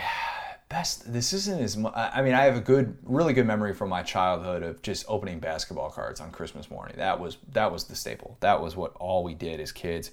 The 90s era in the Chicago suburbs with the Bulls. I've said before, the way I learned how to read was reading the backs of basketball cards and reading player stats and stuff like that. Yeah. You should know names better then. Yeah, I should. Like I said though, I can rattle off stats about Pooh Richardson from 1994. Kukoc. Yeah, Tony Kukoc. People forget he had the little turtle tattoo on his shoulder. But yeah, that was my best memory as a child for sure. My best overall memory on Christmas though was 2016. It was 3.5 months after my dad had been diagnosed with cancer. And we found out right before Christmas that he was actually cancer free. My dad has since passed, but getting that news right before Christmas was just like, I didn't care about it. I couldn't tell you anything else about the rest of Christmas that year, but getting that was like the ultimate satisfaction for our family. Like just kind of puts everything in perspective. I still get goosebumps when you tell me that story. Like I think we somehow stumbled upon that like when we first started doing the show. Like we didn't know each other that well, and it was still like that's such an incredible story. So what was the worst though? Oh, the worst! I forgot about that. The worst. I haven't had like bad Christmases, to be honest. Like I honestly can't think of any off the top of my head that were bad per se, because my parents have always just gone above and beyond when it comes to gift giving. Like too much, to the point where when we're unloading gifts, I'm like, even as a 14-year-old, bad? Yeah, I feel bad. I'm like, Mom, you didn't have to do this. Mom. I went to Macy's and got you a sweater that you had been asking for, and you got me all this stuff. Like I'm super fortunate in that regard. There's not a bad Christmas that I can think of, at least since I've been able to process what Christmas is. Yeah. So my best Christmas memory, I remember like when I was like 5 or 6, because we grew up, I've said it before, we were pretty poor growing up, and all I wanted, because Robin Hood came out that year with Kevin Costner, all I wanted was a Nerf bow and arrow. To this day, it's my favorite gift I've ever received. Nerf bow and arrow. That's all I wanted. And it was like my mom's like, she's like, I just so you know, like it's sold out everywhere, couldn't find it anywhere. It was like the hottest toy of the year. And she was like, you might not get it. You might have to wait until after Christmas. I was like, oh, it's fine. I know Santa will bring it no matter what. Like, don't worry about it. And she was like, oh my God. So, and I think it was like all I asked for. And like on Christmas Eve, she got a phone call from one of her, like our family friends that was like driving back from somewhere, and they were in like Mississippi, stopped in to get like last minute gifts. On their way back to Atlanta, they found it. And I'm pretty sure like price gouge my mom on it, but she still bought it. Did the Dwight thing with Princess Unicorn? Yeah, exactly. Yeah, her horn reaches the sky. So that was pretty good. The worst was kind of similar to what you were saying, like when you get like a bunch of gifts and feel bad.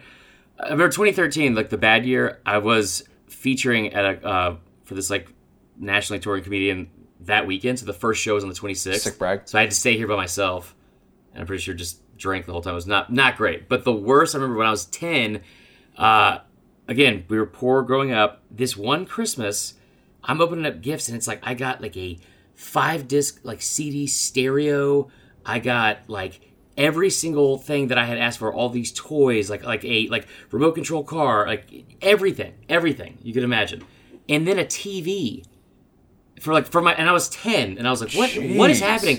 And I remember I was like why am I getting all these right now? Like, what happened? Because I knew something was up. My mom was like, well, I'm having surgery next week, and just, if I die, I just want to make sure you have. So, and I was like, what the heck? Like, take it all back. Like, I don't want any of this crap. Like, and it was like a very routine surgery. It was like something like with like a deviated septum. But I was like, it was the best Christmas and then the worst Christmas immediately, because it was like this.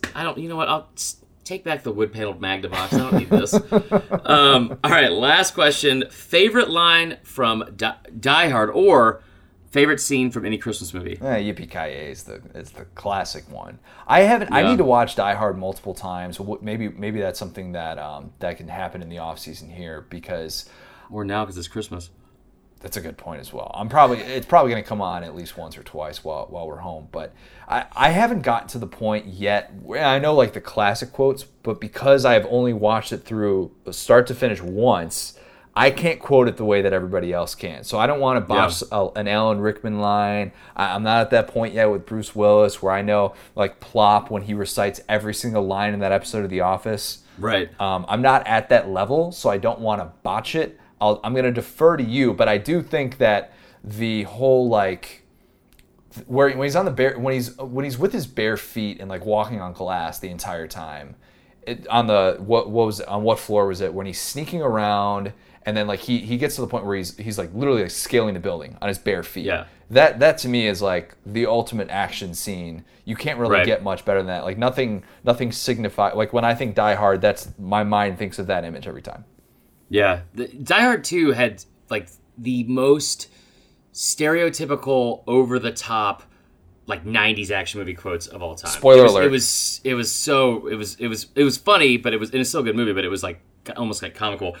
Welcome to the Party, Pal. That always sticks out to me for some reason. I'm trying to think. So we watched it the other day, and I forgot how dark it got for a second. And he's like, "Hey, John, you still with me, man?" Like when Carl Winslow is like walking him through everything, and he's like, yeah, why aren't you like on the streets, or why aren't you walking a beat? He's like, I shot a kid. I was like, whoa, what is happening right now? Like, that wasn't necessary to throw in there, and they did for some reason, which was kind of odd. I tell you what, for like just movies in general, one of my favorite scenes of any Christmas movie of all time, and I don't know if it's the line, is when Marv in Home Alone 2 walks in. He's like, I've reached the top, and he falls down. Harry, I've reached the top. So when he falls down, he stands up and cracks his back, and he goes, wow, what a hole. And for whatever reason, I will just like cry laughing when I see that, even to this day. And the angry elf thing from Elf. Yes, that is also very good. We watched Home Alone 2 again on Friday night, of course, and the entire time, I think for the most part when I watch movies, I'm very low key. I don't talk through movies at all. Yeah. Home Alone 2 is a movie that I cannot sit still for. The entire time I'm like on Kevin's side. I'm basically like Kevin, like Kevin is my team, and I'm willing him to a victory. I'm like, such a great decision by Kevin to be able to put the planks down, or what a smart move to know that they were going to count to 2 when he's throwing the paint buckets down when they're trying to come up the stairs, and he's like, that's 3. That's 4. And then that part comes up as well. Right in the schnoz. Right in the schnoz. Home Alone 2 is just too many good scenes. Like the part where Kevin walks out to the limo and the cheese pizza, the steaming hot cheese pizza, and the Coke is just the Coca-Cola, I should say that. The Coca-Cola is just waiting for him. That is the ultimate childhood fantasy right there. Yeah, the other Coke I think was later in his life. Yeah, different story. And I'm not big on like the whole like toy store thing, But if you were a kid who grew up in the 90s and that wasn't your Perfektenschlag right there, I don't know what is. I will say it is unequivocally, hands down, the single worst gift giving in American history, maybe the world. After this whole huge ordeal, his crappy family, after leaving him again, they get rewarded with a giant suite at the Plaza. His dad immediately complains about a room service bill after finding his son alive, and it was only $900. And then on top of that, after all of that, they let him go outside by himself. Horrible parents. Walk to the park to go hang out with a homeless woman, and then he re-gifts turtle doves that were given to him as a gift from someone else to a homeless lady.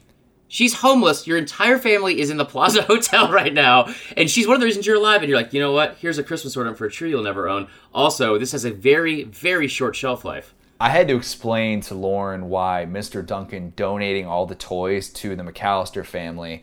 She at the time pointed out, like, wait, weren't all those toys supposed to go to a hospital? And I said, yes, that is technically true, but Kevin just saved his entire business. And so that's a different kind of donation and a different kind of good faith thing. Yeah, it's kind of a little bit like turtle dove ornaments for a tree she didn't own. Like, if he would have given her 3-day-old fish, it would have been a better gift. It's a sentimental gift. It's the same shelf life. If you get an ornament, hold on. This is a take that I will get fired up on. Don't be that a-hole that gives somebody a Christmas ornament for a Christmas gift. It is the least logical and sensible thing to give someone. It's like, oh, thank you so much. I can't wait next year, 11 and a half months from now, when I can use this again after I forget about it. So ornaments can have sentimental value, and I know we're running long on this, but whatever, this needs to be said. It's important. Lauren and I get an ornament on, if we go on one trip a year. So this past year, we got an ornament when we were at the Grand Canyon. When we were on a cruise a couple years ago, we got an ornament in San Juan. We get an ornament to kind of define our trip every single year. And it's kind of a nice thing to be able to look back on and have that ornament. Do you give it to her on Christmas? I don't. We get it whenever we're on our trip. So, but if there is some sort of sentimental attachment, because Christmas is the time of the feels, then that ornament can bring back certain feels. I'm not saying the turtle doves were the best gift. I'm just saying if you're opening a Christmas gift on Christmas morning and it is a Christmas ornament, that's it goes on something that is only relevant for the next 11 hours. It's not efficient, like hot dogs. They are not efficient. Well, we can't agree on that, but let's end the show. You said yes. That's fine. Let's end with It Might Mean Too Much, a topic that I'm sure you already saw this if you've been on the internet the last couple of weeks. The LSU Christmas lights with the massive Coach O picture lit up. Just so perfect. This was originally tweeted out by at SL Wayne, I think SLWEIN. This was in Houston. So there are a couple of things associated with this. We know that there are a lot of LSU fans in the state of Texas for sure. Tom Herman definitely flagged this house for 15 yards and an unsportsmanlike penalty, for sure, right? I mean, there's no way that Tom Herman didn't complain about this house. He was very, very upset. He sent somebody over there, a booster, to be like, you need to take this down right now, or we're going to make sure that you just don't own this house anymore. Like, that's the type of thing you would try to do. I mean, he also probably went by and, made fun of how, trashy it looked, and then just went to, his duplex and was, talking about how much greater his duplex is. For sure. 4-bedroom, 3-bath. I mean, he's, without a doubt. It felt like Christmas just kind of gave this person an excuse to put up a big picture of Coach O in their front yard. So I love it. It didn't make a lot of sense, and it wasn't Christmas themed, and it wasn't even a notable picture. It wasn't one of those funny or viral moment pictures, or even a great picture. It was just hey, here's Coach O. I caught him at the grocery store line, and he turned around and took a picture of him real quick. But this is what makes the holiday season so great, and how fitting it is that there is an LSU Christmas house like this in Texas and not just in Baton Rouge. I'm sure there are plenty of houses. I hope they leave it up year-round. Yeah, they should. Oh, they absolutely should. That would be a great look. If you have, you can't join our College Bowl Mania group anymore. Oh my God. We don't need to talk about the standings because as of right now, when we're recording this on Monday, now things are subject to change. By the time that people listen to this, maybe you will not be close to last place. Who knows? Third to last place. That's pretty hard to do. There are people who haven't 29th out of 132. And there are a lot of people who didn't do points, like they forgot to fill those out. That's the people that filled them out. Okay. I didn't count those, but either way, it's really bad. That is it's really bad. That is a rough look. Best of luck to everybody and all their confidence pool picks that they have. By the way, real quick, I picked against the spread. I did it the whole thing wrong. I don't think it would have mattered either way. How is this so hard for you to understand? I thought we were doing it against the spread and the confidence picks, not just like the winner. So I thought it was both. So I was like, oh yeah. So I was right about UAB, and I had that for like 34 points. I was like, there's no way they're going to lose by 17.5 points. Like money in the bank, and then I was like, what the hell is this? It's like when Dwight goes to the silent auction. Yes, he guesses on the prices.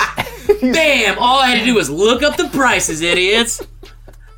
Next year we will get Marler to figure out the confidence pool for Bowl Mania. That much is for sure. Enjoy all the bowls. We're gonna have a lot of great content going up on SDS throughout this week. We're gonna be churning stuff out. Our news team, as I always say, crushes it. Marler's gonna have great stuff on social media. We are going to be in Atlanta for the Peach Bowl. Cannot wait for that on Saturday. It's going to be a lot of fun. Are we going to be doing Facebook Live on Saturday morning before you? I don't know. Because I think you're picking me up from the airport, maybe potentially, if you feel like it. No, absolutely not. You are taking Marta. We're meeting right at the stadium. Yeah. All right. Fine. We can do that. I'll meet you at the stadium. But yes, follow along for all of our great content. Follow us on Twitter at the STS Pod, at Vern Funquist, which is only going to be on for a few more weeks potentially. At CJ O'Gara as well. Follow us on Instagram, Saturday Down South. Marler, Coach O, Matt Luke, whoever. It's just going to come from Marler. I hope all of you have a great holiday. And like I always say, or I've said like once or twice, tell the ones that you're close with you love them this holiday season, and you'll have a great holiday as well. And I love y'all. Amen. Merry Christmas to everyone. Boom.